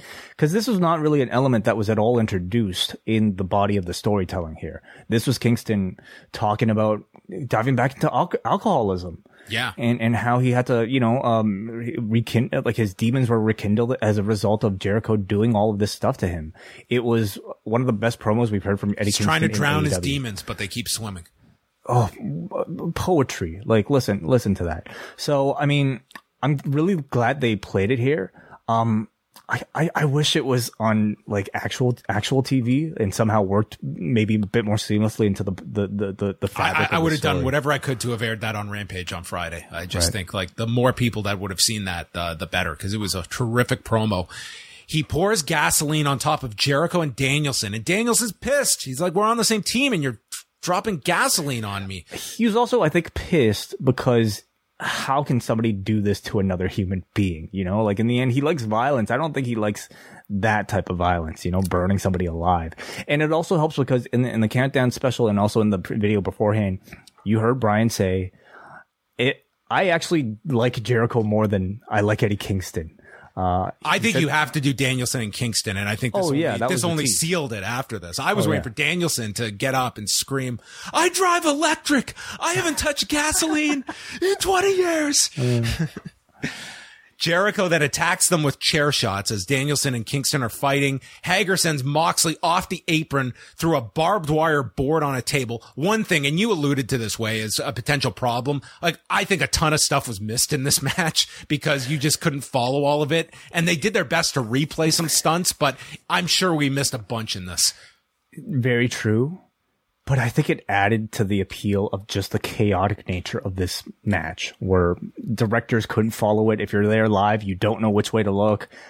the match is called Anarchy in the Arena. As much as I hate the name, they did live up to it though. Yeah, it was like a live 23-minute fight scene with 10 actors that you just had to cut to. And the table that Moxley is sent through, it tips. He does not break this table either with the barbed wire on top of it. There's a Judas effect to Kingston as Jericho's wiping off the gasoline. And the big spot, Danielson has like the one last big comeback against Hager and Jericho where he has all the fire in the world without literal fire. That this would have been a bad idea if they lit up the match. Fire, yes. With forearms and kicks, and then a Busaiku knee to Hager, and another one into a chair with Jericho for a near fall. And Danielson proclaims, "I'm going to kick his fucking head in." And Hager comes from behind with a bat to the knee of Danielson. Jericho plies the walls as Hager chokes him with the ring rope until Aubrey waves it off at 22 minutes and 41 seconds. This was spectacular. This crowd was on the edge of their seats for all 22 minutes and 41 seconds. 4 hours into the show, John. And the length into this show, they deserve even more credit for it. But you had my attention for this entire thing. This was my match of the show. I thought it was pretty. Yeah. That is not at all a bold statement. I'm going to have to assess whether or not this was or the main event was, but they are two completely different styles of match. And if you went one way versus another, I would not fault you for it. I just thought for crowd engagement and for this being something different for what it was, like this is operating in a different category than than everything else on this show. Mm-hmm. How could you have performed a better version of what this was set out to be? I thought it was tremendous. It was a lovely, wonderful, sloppy, disgusting, violent mess. From the get-go, I think the intent of the match was to create an unpredictable, anything goes, wild tone. We've seen plenty of sort of like arena brawls, falls count anywhere matches. They kind of range from being completely, cookie cutter. Like, here, I'm going to hit you with the trash can lid and you're going to hit me with the trash can lid. Somebody's going to blade and boom. This was a lot more special than that. We had wondered how they would maybe live up to perhaps the creativity set by the Stadium Stampede matches. This did not resort to any sort of pre-filmed gimmickry, I suppose you could say. Instead, it relied on, I think, creativity directed towards brutality and just, going through the arena, bleeding buckets of blood through the crowd and just like disastrous results. And again, I think cutting back and forth, not catching every single thing just to me kind of added to like, hey, what the hell's going on? That type of vibe. Playing Wild Thing on loop throughout the first 10 minutes, I thought was, wonderful and created a great memory. The visual of Eddie Kingston walking out half dead with that tank of gasoline is a visual I won't soon forget. And in the end, I thought you had some great storytelling elements with Bryan Danielson here. Him getting in the way of Kingston burning Jericho alive, building on their promos that, both of them cut prior to the match, and using the knee injury in the finish here. We had wondered, okay, was Bryan just fucking around? They subtly teased it on Rampage that, yeah, you're going to see effects from this kick, and it played into the finish here with Hager beating him with the bat, leading to the half Boston Crab, the half walls of Jericho. It was very well used. This match to me was like going to a concert. And, you might listen to a band on record and marvel at the technical appeal. Then the other band kills the sound system and you boo it. Maybe that too. But, if the sound system was still alive, okay, the music and the singing and the guitar solos may not be album accurate, but the vibe and the energy and the craziness of seeing people live, diving off the stage, doing all sorts of crazy shit that you would never get by just watching the album, technically perfect performance, makes this that much more worthwhile to me as a live experience. It's the closest I've come to feeling that way about a wrestling match in quite some time, and some of the most fun I've had watching a wrestling match in quite some time.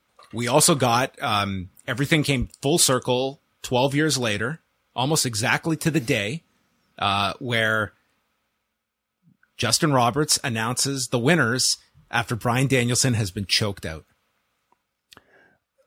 There you go. Exactly. The cause of Danielson's firing. I wonder if that was a response. I mean, I was expecting Justin Roberts to come in and make the save for Bryan Danielson after, or maybe he would pull the chain this time, pull the necktie this time.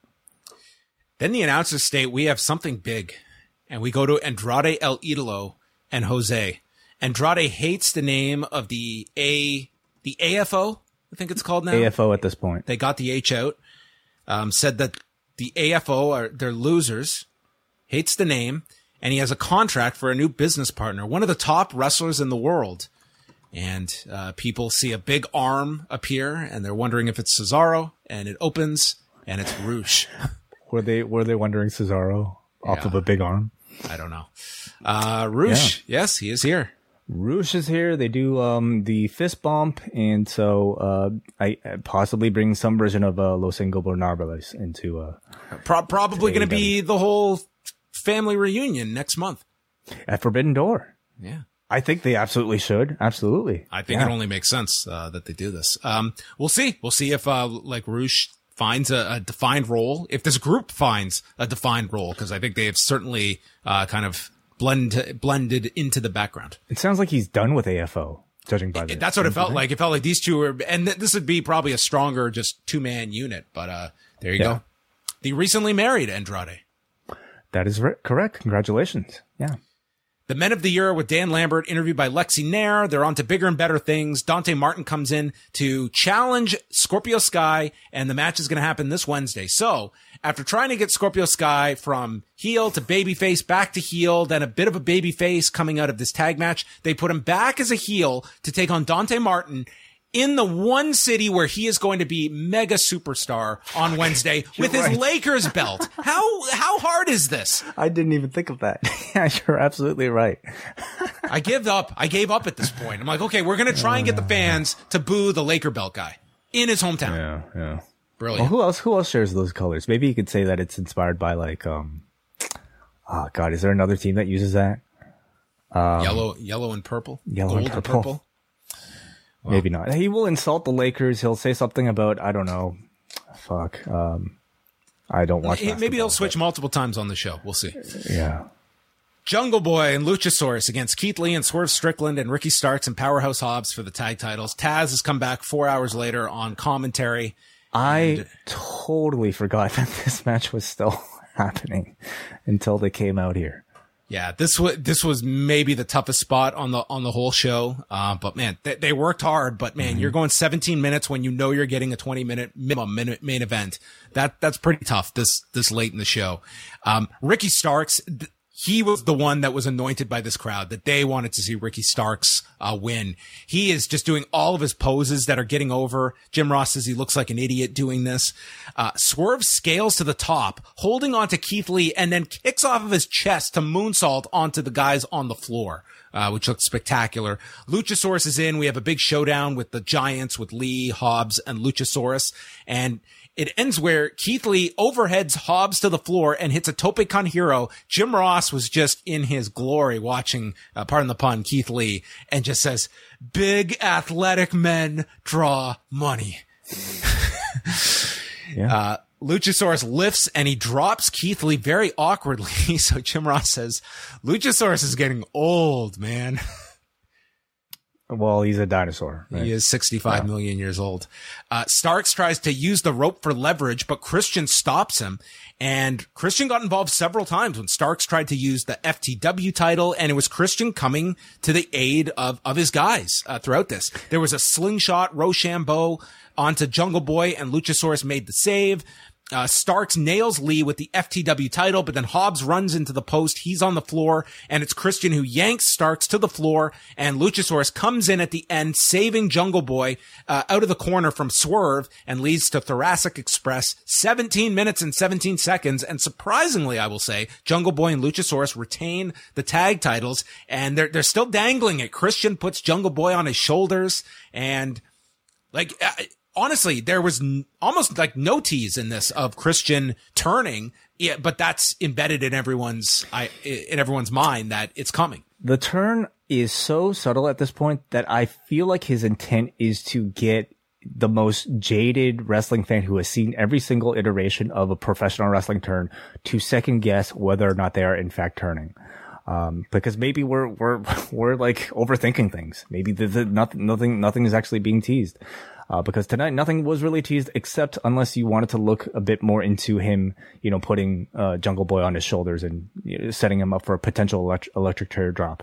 But yeah, I was too surprised as well because I feel like the Jurassic Express had kind of faded into the background of the tag team division at this point, and it felt like it was maybe time to move the belts onto somebody else. But clearly they see a bit more here. I will say I think in terms of like productivity, the other two teams gained a whole lot here. Swerve and Keith Lee looked tremendous as a tag team with a number of tag team combinations, both of them just coming across like a really hot team that I think everybody is going to want to see, chase for those titles and be successful. Same with Starks and Hobbs. Like you mentioned Starks, maybe impressing.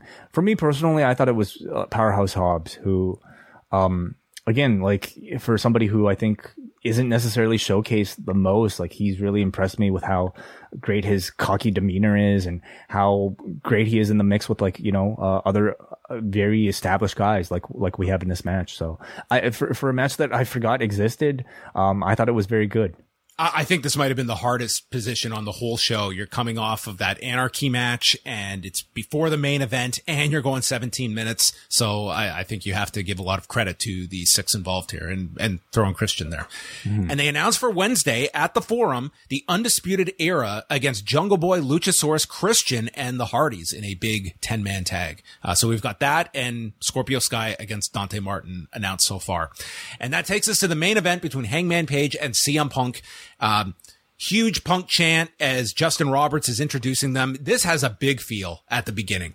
This felt like a big main event going in, and this crowd, like they were here to see this match. We're getting dueling chants. The two go nose to nose at the beginning, and it's Punk with the early advantage. But when Hangman hits a fallaway slam, man, is this guy booed.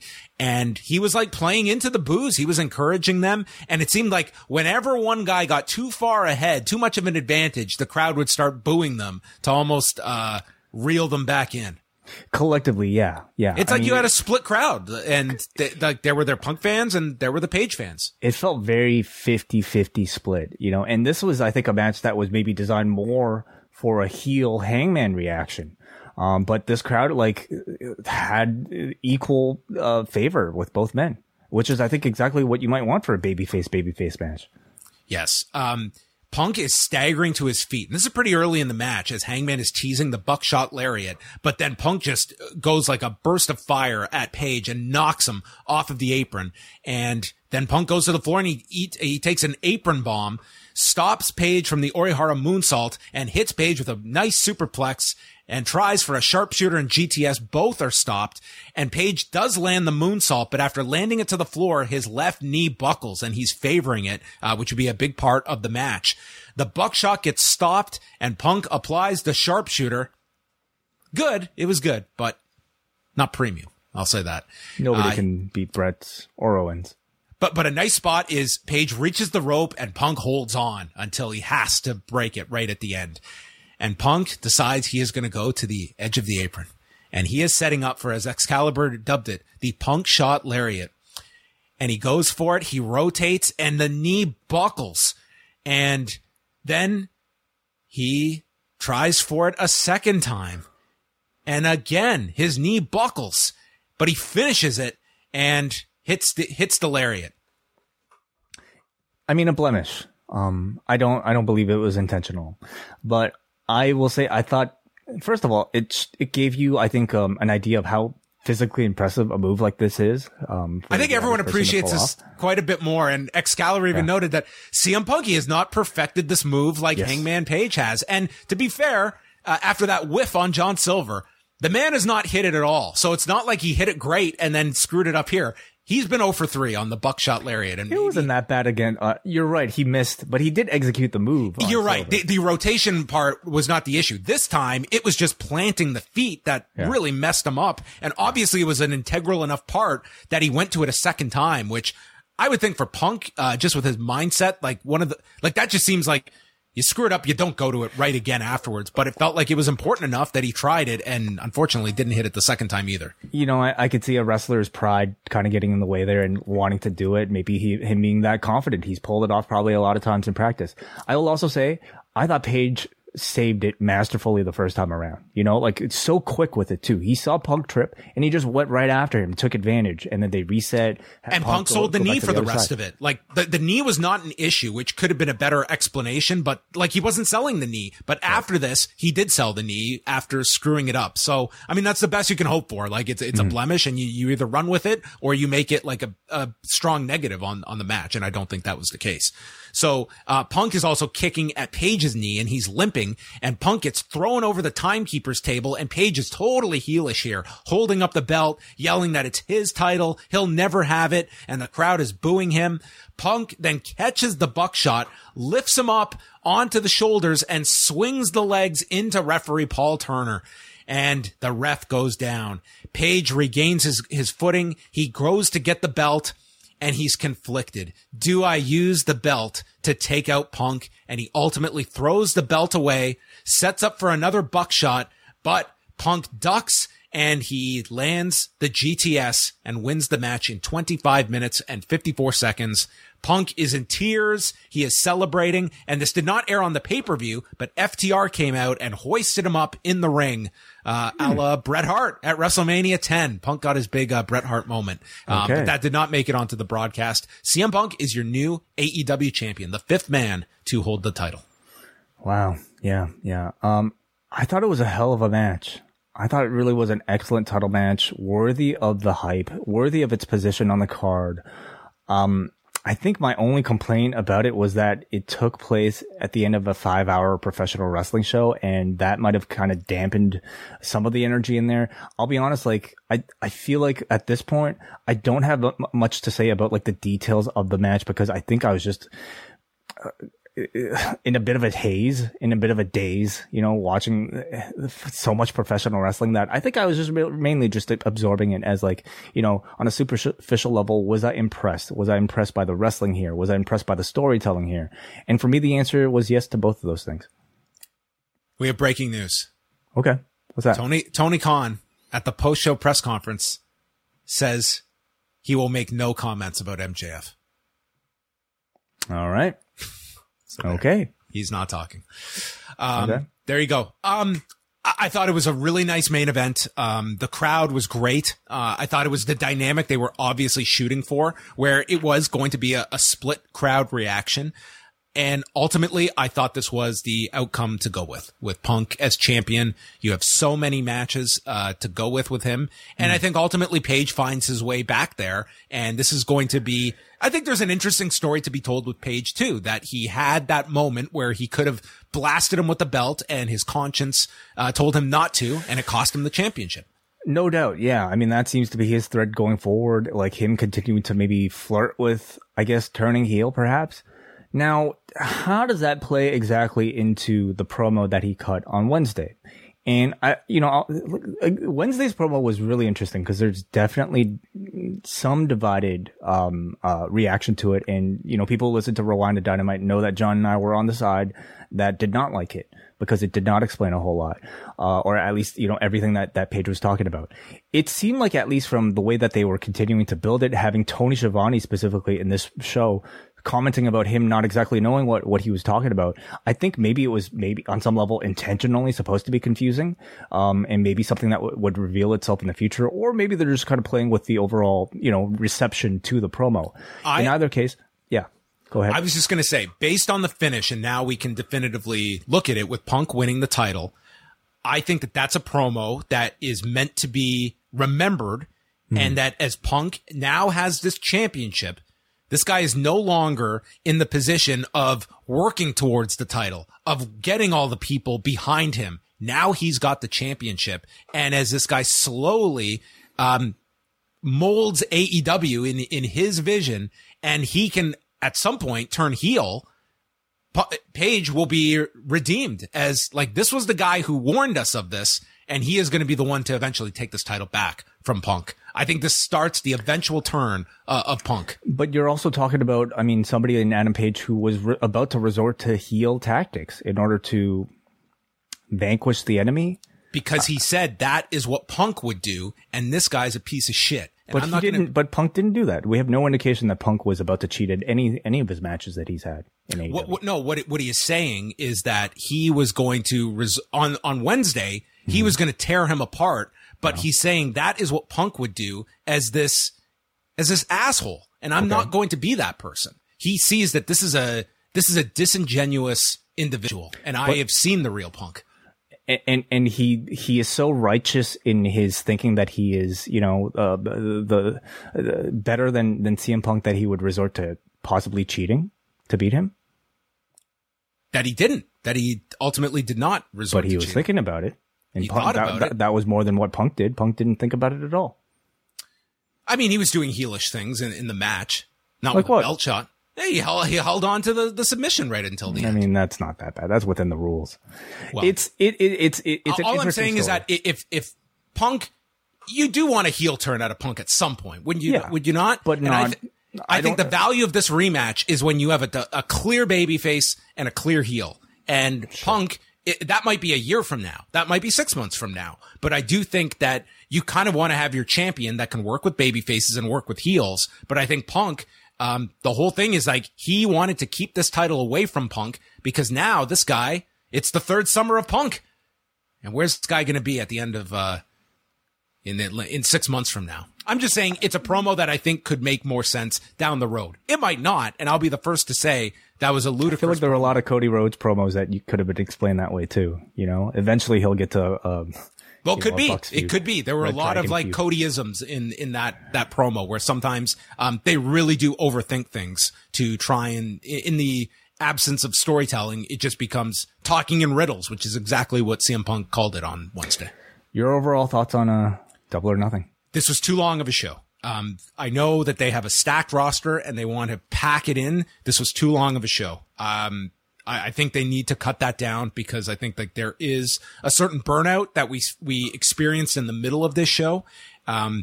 However, there were still a lot of big matches at the end that all to me delivered and overcame that. But length was my biggest negative on this show. That said, was this the longest pay-per-view that they've had? I can't say for certain. It might have been, but I don't know 100%. I would certainly recommend. I thought the Anarchy in the Arena was the match of the show. Mm-hmm. I really enjoyed the House of Black, the trios match, with Penta, Phoenix, and Pac. I thought O'Reilly and Darby for the time they had, I really enjoyed that as well. There was some very good wrestling on this show, and there were some others that did not meet the expectation level as well. It is a high bar, and there was some weak stuff on this show. So I would not say this followed. If you want to go back to All Out of last September, which was really brought up as well, you had that amazing cage match, the debuts, and then Full Gear and Revolution are to me two of the best pay-per-views they have ever produced. I don't think I would put this one at the level of the last two. I would agree that it was maybe not, it's not in contention for like one of the best shows of all time, and maybe the other ones were. And I agree with your highlights as well. There were a lot of things on the show that I think were perfect conclusions to stories like Wardlow and MJF. No, despite all the controversy surrounding it, I thought if you weren't aware of all that was going on, it felt like something that just stuck to plan, and they stuck the landing, I would say, very much so. And then in the body, you had a lot of good wrestling, but good wrestling is not something that this show is often lacking.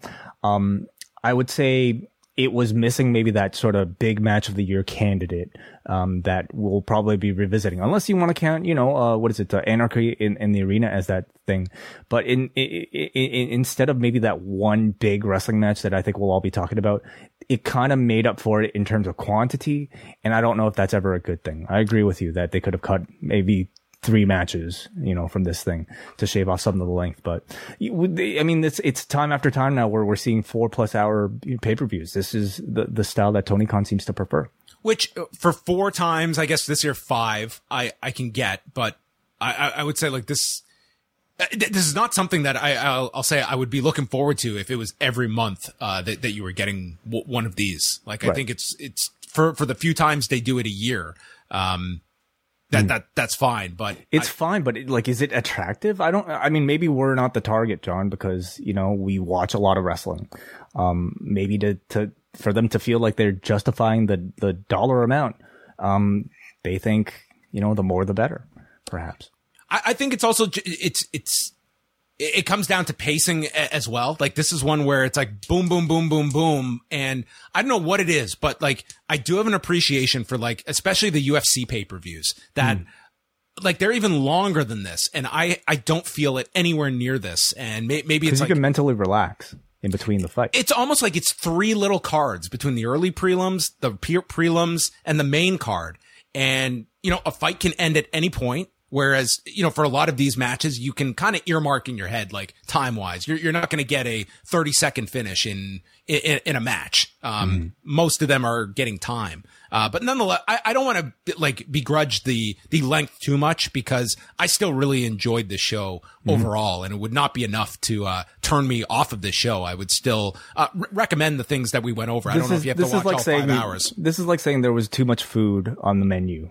You know, like it's you know all what you're good getting food. on these shows. Like we went in knowing this was going to be a lengthy show. This was not something that came out of left field. So you kind of know going in that on a 13 match show, yeah, it's probably not going to be done in 3 hours. Right. We have talked enough about this. Let's get to your feedback. And this person has been waiting since the beginning. So thank you so much for your patience. Bruce Lord, what did you think of Double or Nothing? Evening, guys. Yeah, wow. To quote AEW's former competition, it's a marathon, not a sprint. And boy, howdy, did this feel like the former for much of this. More than anything, I mean, there were certainly some high points, I think, in the first half of the show, but it sort of felt like it had difficulty kind of building and sustaining momentum for a good portion of it, you know, apart from like the emotional highlight of Martha's speech. It wasn't really until you got the Kyle and Darby match and then those last 4 matches that I sort of felt, okay, yeah, this is sort of a piece of the, you know, the previous 3 AEW pay-per-views, which were all, you know, fantastic. And I do think that in those last 4 matches, you know, Rosa and Deeb, the Anarchy in the Arena, the tag titles match, and the world title match, not only were all 4 of those really good, but they were very different in style, like really, really different, you know, kind of modes and sort of what you were looking for. You know, one very technical, one a complete bonkers brawl, one, you know, kind of a very spot heavy one, and then this long-term, kind of psychological, you know, big match world title match there. Wade, to your point at the beginning of the show about how, yeah, it's in all likelihood the MJF match was always going to be booked like this.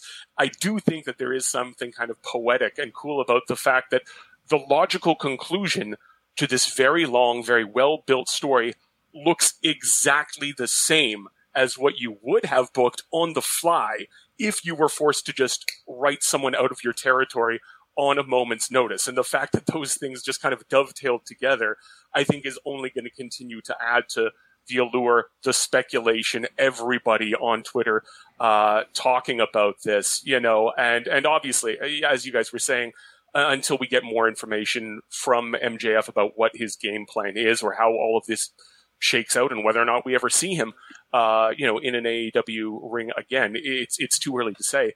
But I will say this, for all of the talk about, you know, burnt bridges, I do think it's kind of poetic that, you know, Jeff Jarrett, the man who infamously held up Vince for cash on the night of a pay-per-view and then immediately left the company, just re-signed with the WWE in a creative capacity this past weekend. So there's also something kind of fitting about that, I think. Yeah, I mean, that was a very unique situation because you had a guy who had the title and his contract expired like the day before a pay-per-view. So, I mean, it was another case where a guy did have, you know, a lot of like power on his side and to his defense thought that, listen, I'm owed this money that I want to make sure I have up front, before I leave. But you're right. I mean, that was one where, I mean, he was considered that he would never be back, but it's Jeff Jarrett, the man of multiple lives. Yeah, won't ever go away. I think to the question about like kind of what the highlight is, I think I'm in agreement with you guys.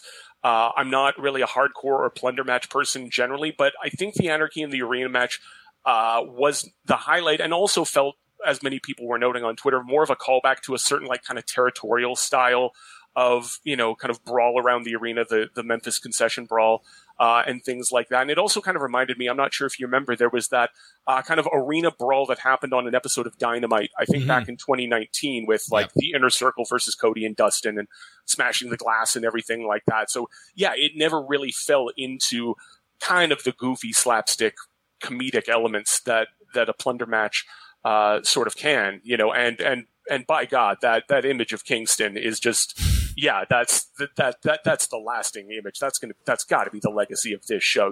It's and that promo at the beginning. My God, it's Eddie Kingston's world. We just happen to live in it. So, Thanks as always, Bruce. Thank you so much. Take care, guys. Have a good one. Let's go up next to Hansi. Hansi, welcome to the show. Oh shit! So I always get confused. Sorry, my bad, man. What they call? No, I was gonna say that. I'll get to like the really important stuff like in a second. But to your point about the whole Jungle Boy and Christian thing, I keep thinking they keep making us think that Christian's the one that's gonna turn heel. But I actually kind of think in some way that it's like if they lose the titles because. They do have the story of Christian keep intercepting Ricky Starks' pins. So, and they didn't get pinned. So I can see Ricky Starks and Hobbs demanding another shot. And if they lose the titles to them, I could see the Jungle Boy kind of getting fed up and he's the one that actually goes heel. Interesting. Okay. You certainly wonder, how Jungle Boy would perform as a heel at this stage of his career. Maybe it's the kick he kind of needs in order to really flesh out his personality, to bring it out so that it's more on the level of a Sammy Guevara or an MJF or something like that. That would be the unconventional take, but yeah, I wouldn't put it past them. Yeah, for sure. And just last couple of things, and I'll finish with a question. But I gotta say, whether it's like worked or shoot, whatever it is. I gotta say that whole MJF thing, like I agree with you guys, and I see that this way too, because people always go, "Oh, fans got screwed." But I always look at you're selling an experience in this day and age when, you get to market yourself as someone who is there, and people will be asking you questions. You know what I mean? Like you'll get something out of it, even if you think you got screwed over. But I gotta say, this is why I think MJF deserves the money, whatever he's asking for, because. We've always waited for a heel of MJF's nature to come around. They tried it with Triple H, Jeff Jarrett, TNA and all that kind of stuff. And this was the most basic match, the opening match, but the environment just sold it and it made it seem like the most important match. I'm with Pollock that the Anarchy Rules was one of my favorite, was probably the match of the night of Anarchy in the arena, but chaos. But I gotta say that the second match was probably MJF and Wardlow, and that might be basic, and it wasn't flashy, but I just thought the story told, the heat you built, it was super amazing. And if CM Punk says that his dog collar match is a love letter to professional wrestling, Anarchy Rules is a love letter to Kevin Dunn's camera cuts, basically. That made it completely so much fun. It made it awesome and all that. And I'll ask you guys this: with Hangman and Punk, do you guys think that? Because I like the match, I thought even the botched added to it. I'm glad that Punk is a champion. I think there's a lot more interesting people you can have him feud with. That will be amazing.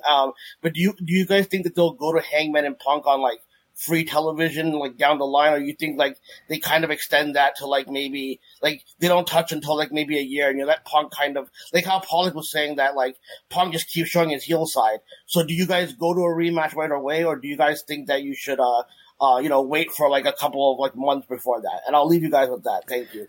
Thank you, Hansi, as always, for the call. Do you think that they go to the rematch on TV, or do they go to a rematch at all between these two in the near future? I mean, I think that could be part of it, that Punk doesn't grant him an immediate rematch. So you're of the mind that they are going to turn Punk heel immediately? I wouldn't do it immediately. I would have a creative way to not get to it immediately, and then it sort of becomes, why hasn't Paige gotten this title match yet? Because I don't see what purpose it serves to throw a rematch in where you're not taking the title off Punk right now. There's all these big matches to do. What does this story get served by with a second loss to Paige?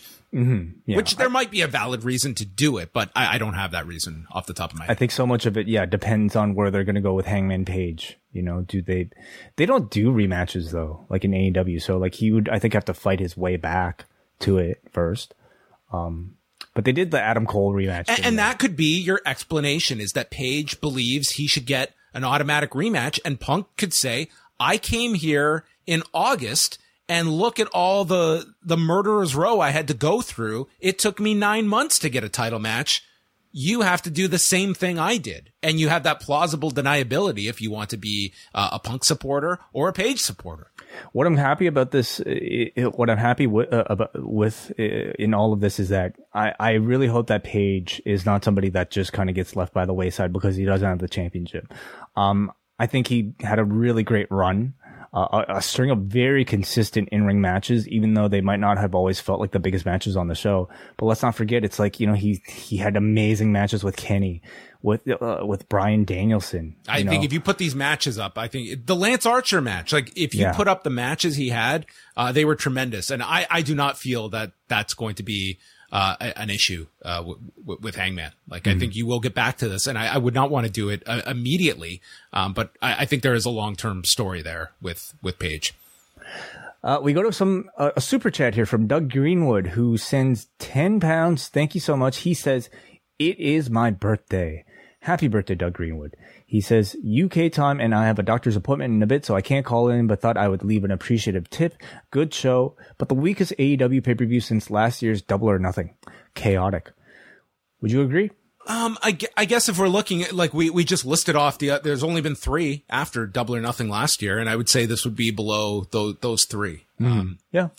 I think all out last year really gets elevated by the Cage match, which was, most people's match of the year, and those debuts at the end as well. I think if we have looked match by match, this one might be on par. It's missing that match of the year, but there were some very good matches on tonight's show, but I think that's fair. I'm also looking at Double or Nothing, and I mean, it was headlined by Stadium Stampede. We had Kenny Omega versus Orange Cassidy and Pac. Sure. Darby and Sting versus Men of the Year, Britt Baker Shida, Cody versus Ogogo. Okay. So yeah, I'm looking at the card. Maybe not the most memorable card. So the beginning of that card was, I remember being tremendous. And that was the first time they had like an expanded amount of fans as well. Like not just that they had increased the amount there. I mean, it was a good show. I would put this ahead of last year's Double or Nothing though. We have a lot of feedback to get to, John, from forum.postwrestling.com. Okay, we're just going to go right into the morning. Why don't you start us off? Okay, we got a Benjamin who says, and I'm not going to read everything because some of you guys have written a lot here, but Benjamin says, great show. Booking around the basketball game seemed like a hindrance. How much do you think ultimately was made of that whole thing? I mean, the game was over by the time I think Anarchy in the Arena was starting or early into the match. So, I mean, it was. Do you feel like they had anything go longer to try to make sure that, the main event at least didn't start?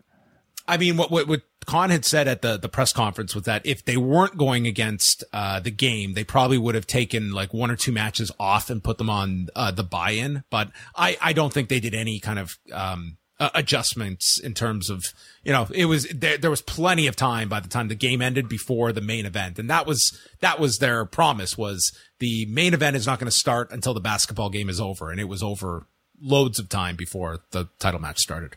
He says Thunder Rosa versus Serena Deeb was amazing. I wish AEW would give more time to women to develop their stories, because Rosa's go home promo was awesome and Deeb's sympathetic heel promo was also great.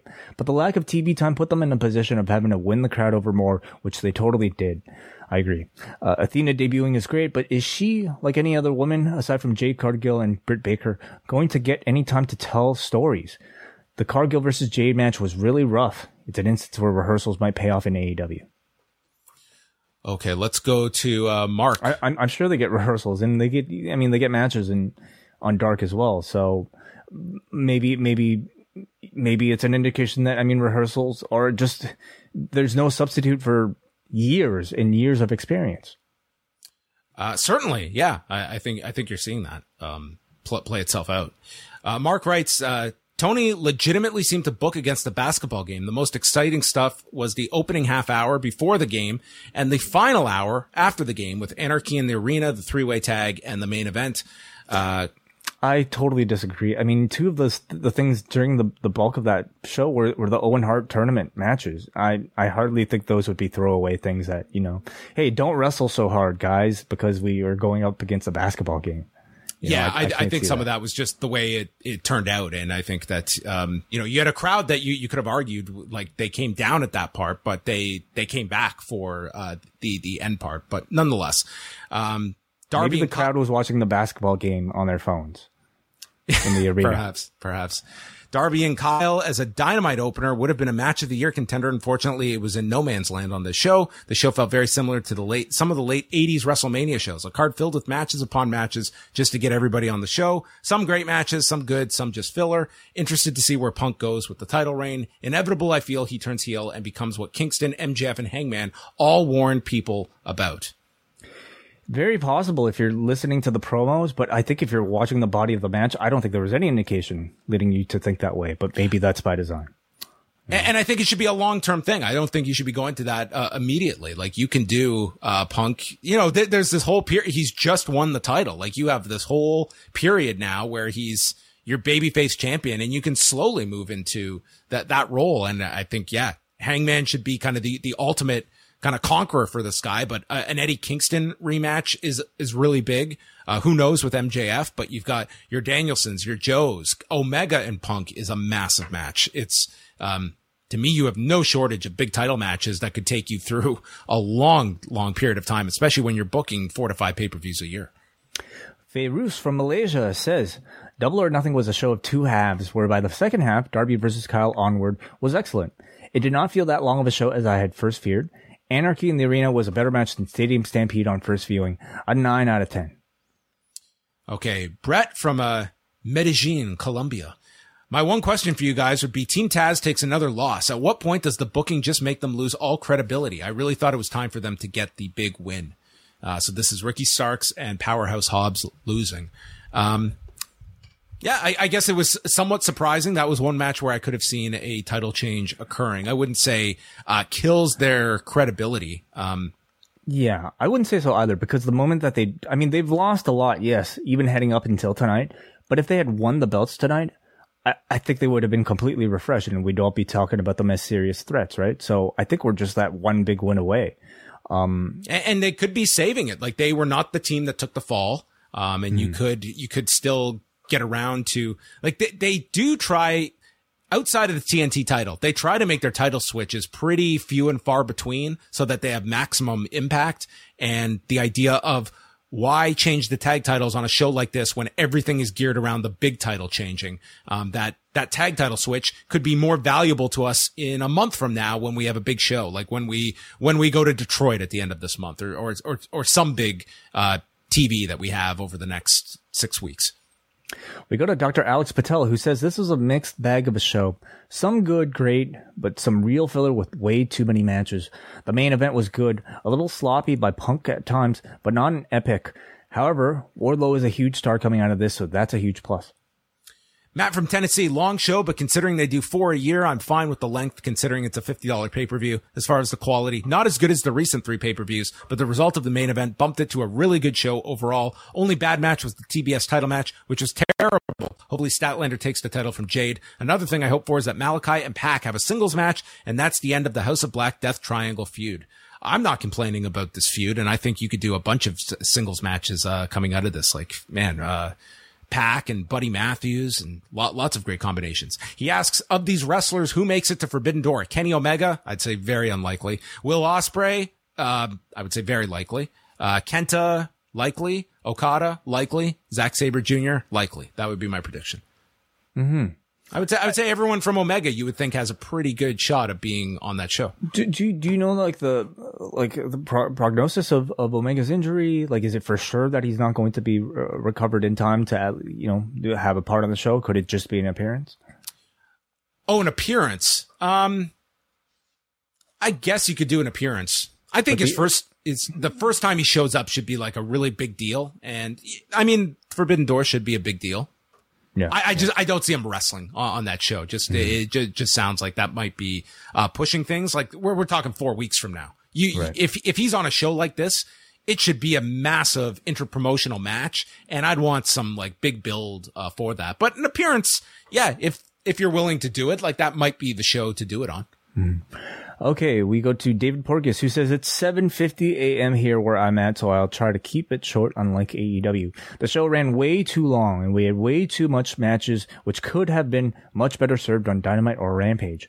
If it was up to me, I would cut away the three-way mixed tag, Darby versus Kyle in the TBS title match. The first part of the show outside of the House of Black versus Pentagon, Phoenix, and Pac was kind of middling, and not AEW pay-per-view level that you have come in to expect. Second half, starting from the Anarchy Brawl, was incredible, with a banger of a match one after another. I would have loved the main and wish it could have went longer. Okay, happy Punk one. Thank you. Well, Chuck from Melbourne thought it was a great show. I don't normally catch shows live due to work, but watched all 4 hours and 40 minutes. It says the three-way tag was a nice little show stealer, but as a massive Punk fan, I was so glad to catch his title win live. Anarchy in the Arena hopefully has started a new trend of blasting music during the match, added a new element to watching it. 10 out of 10. So, I mean, for Chuck over there, I mean, the show would have started at what, like 10 a.m.? Oh my God, could you imagine? 10 or 9 a.m. maybe, and then ending like somewhere in the afternoon at like maybe 2. That's great. That's perfect. That's almost like, F1 time for us typically. Yeah. Yeah. All right. You want to move to Australia, John? I'm not ready to move to Australia, but it is enticing after a show like this as we're talking at 3 a.m. We got a Noah from Vaughn who says, I really enjoyed the show tonight. And aside from a couple matches in the middle of the show, I thought they had more hits than misses over the course of the entire show, capped off by 3 amazing matches in a row to end it. I'd give it an 8 out of 10 with Punk now champion. Obviously, All Out is quite a ways away, but I'm curious who you guys would like to see Punk, who you would like to see face Punk for the title on that big show. And before we maybe get into that, does it maybe lend any more logic to, Tony Khan deciding to keep All Out potentially in a Chicago area with Punk headlining?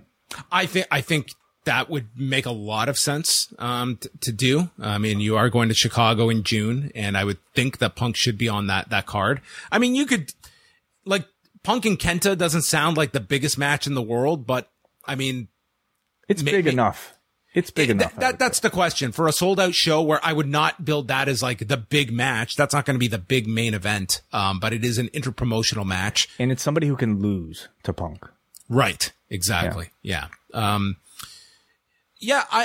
could certainly see All Out staying in the Chicago area. And listen, if they go to Chicago in June and they go to Chicago Labor Day weekend, yes, you'll have people upset and they're going to sell out both shows. Yeah. That's right. Like that's the thing. It's like, we're not looking like, it's not like they're going to a market and they're putting 60% capacity in. It's like, there's a lot of financial reasons that they do it. And you have a fan base that is, they want to see the big shows come to other cities when there's so few of the big ones. But I mean, they have really made it like your traveling is around Chicago. They would have done well regardless, but now having CM Punk in the main event with the championship, defending it against any number of megastars that they have on that show, I think, I mean, they should just do every show in Chicago basically, and I think they'll be fine.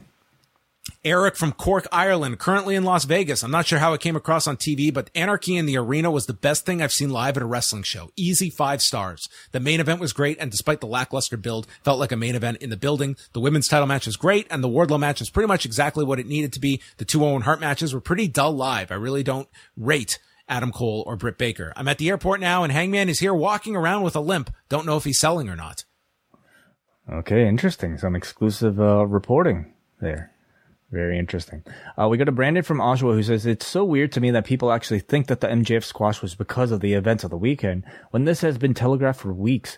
Kudos to them for going through with that. We don't get a lot of squash finishes in big matches, and it was exactly what it needed to be. This felt like a turnaround from the last few weeks where it was hot at the start. This show really picked up in the last 90 minutes or so and finished strong. But wait, if MJF had won, no one would have seen it coming. Remember that argument? I know. No one would see it coming. No one would have predicted it. Well, listen, this show... Instead, they did the most predictable thing imaginable. 100 people out of 100 would have guessed that outcome, and yet it was tremendous. the way it was played out. Amazing how that works. Brian in New Jersey. I've been a big fan of AEW pay-per-views, and that remains the case this month. I thankfully had no issues with Bleacher Report, and my energy for it remained high throughout. I thought the TBS title match was a dud, but everything else I thought was good to great, especially Anarchy in the Arena. Strong main event, though it didn't top previous matches I've seen from Punk and Page separately. Wardlow's positioned to be a megastar. Wonderful to see Stokely Hathaway join the company. I don't rule out either possible result of the main event, but seeing Punk as the champion is still surprising to me. How do you think this will affect the TV ratings? We don't have the NBA schedule as I'm concerned. That will play a big factor on Wednesday. It's a big show at the Kia Forum, and I think coming off of the pay-per-view with Punk as champion, if they're not going against the NBA Finals, I think that should do really well on Wednesday, and we'll see. I mean, certainly the pay-per-view floor has grown a lot since September, and I put a lot of that on Punk. I would say he has been even ahead of Danielson. I think he has been the biggest factor when it comes to pay-per-view buys elevating, and now he is in a prime position as your champion.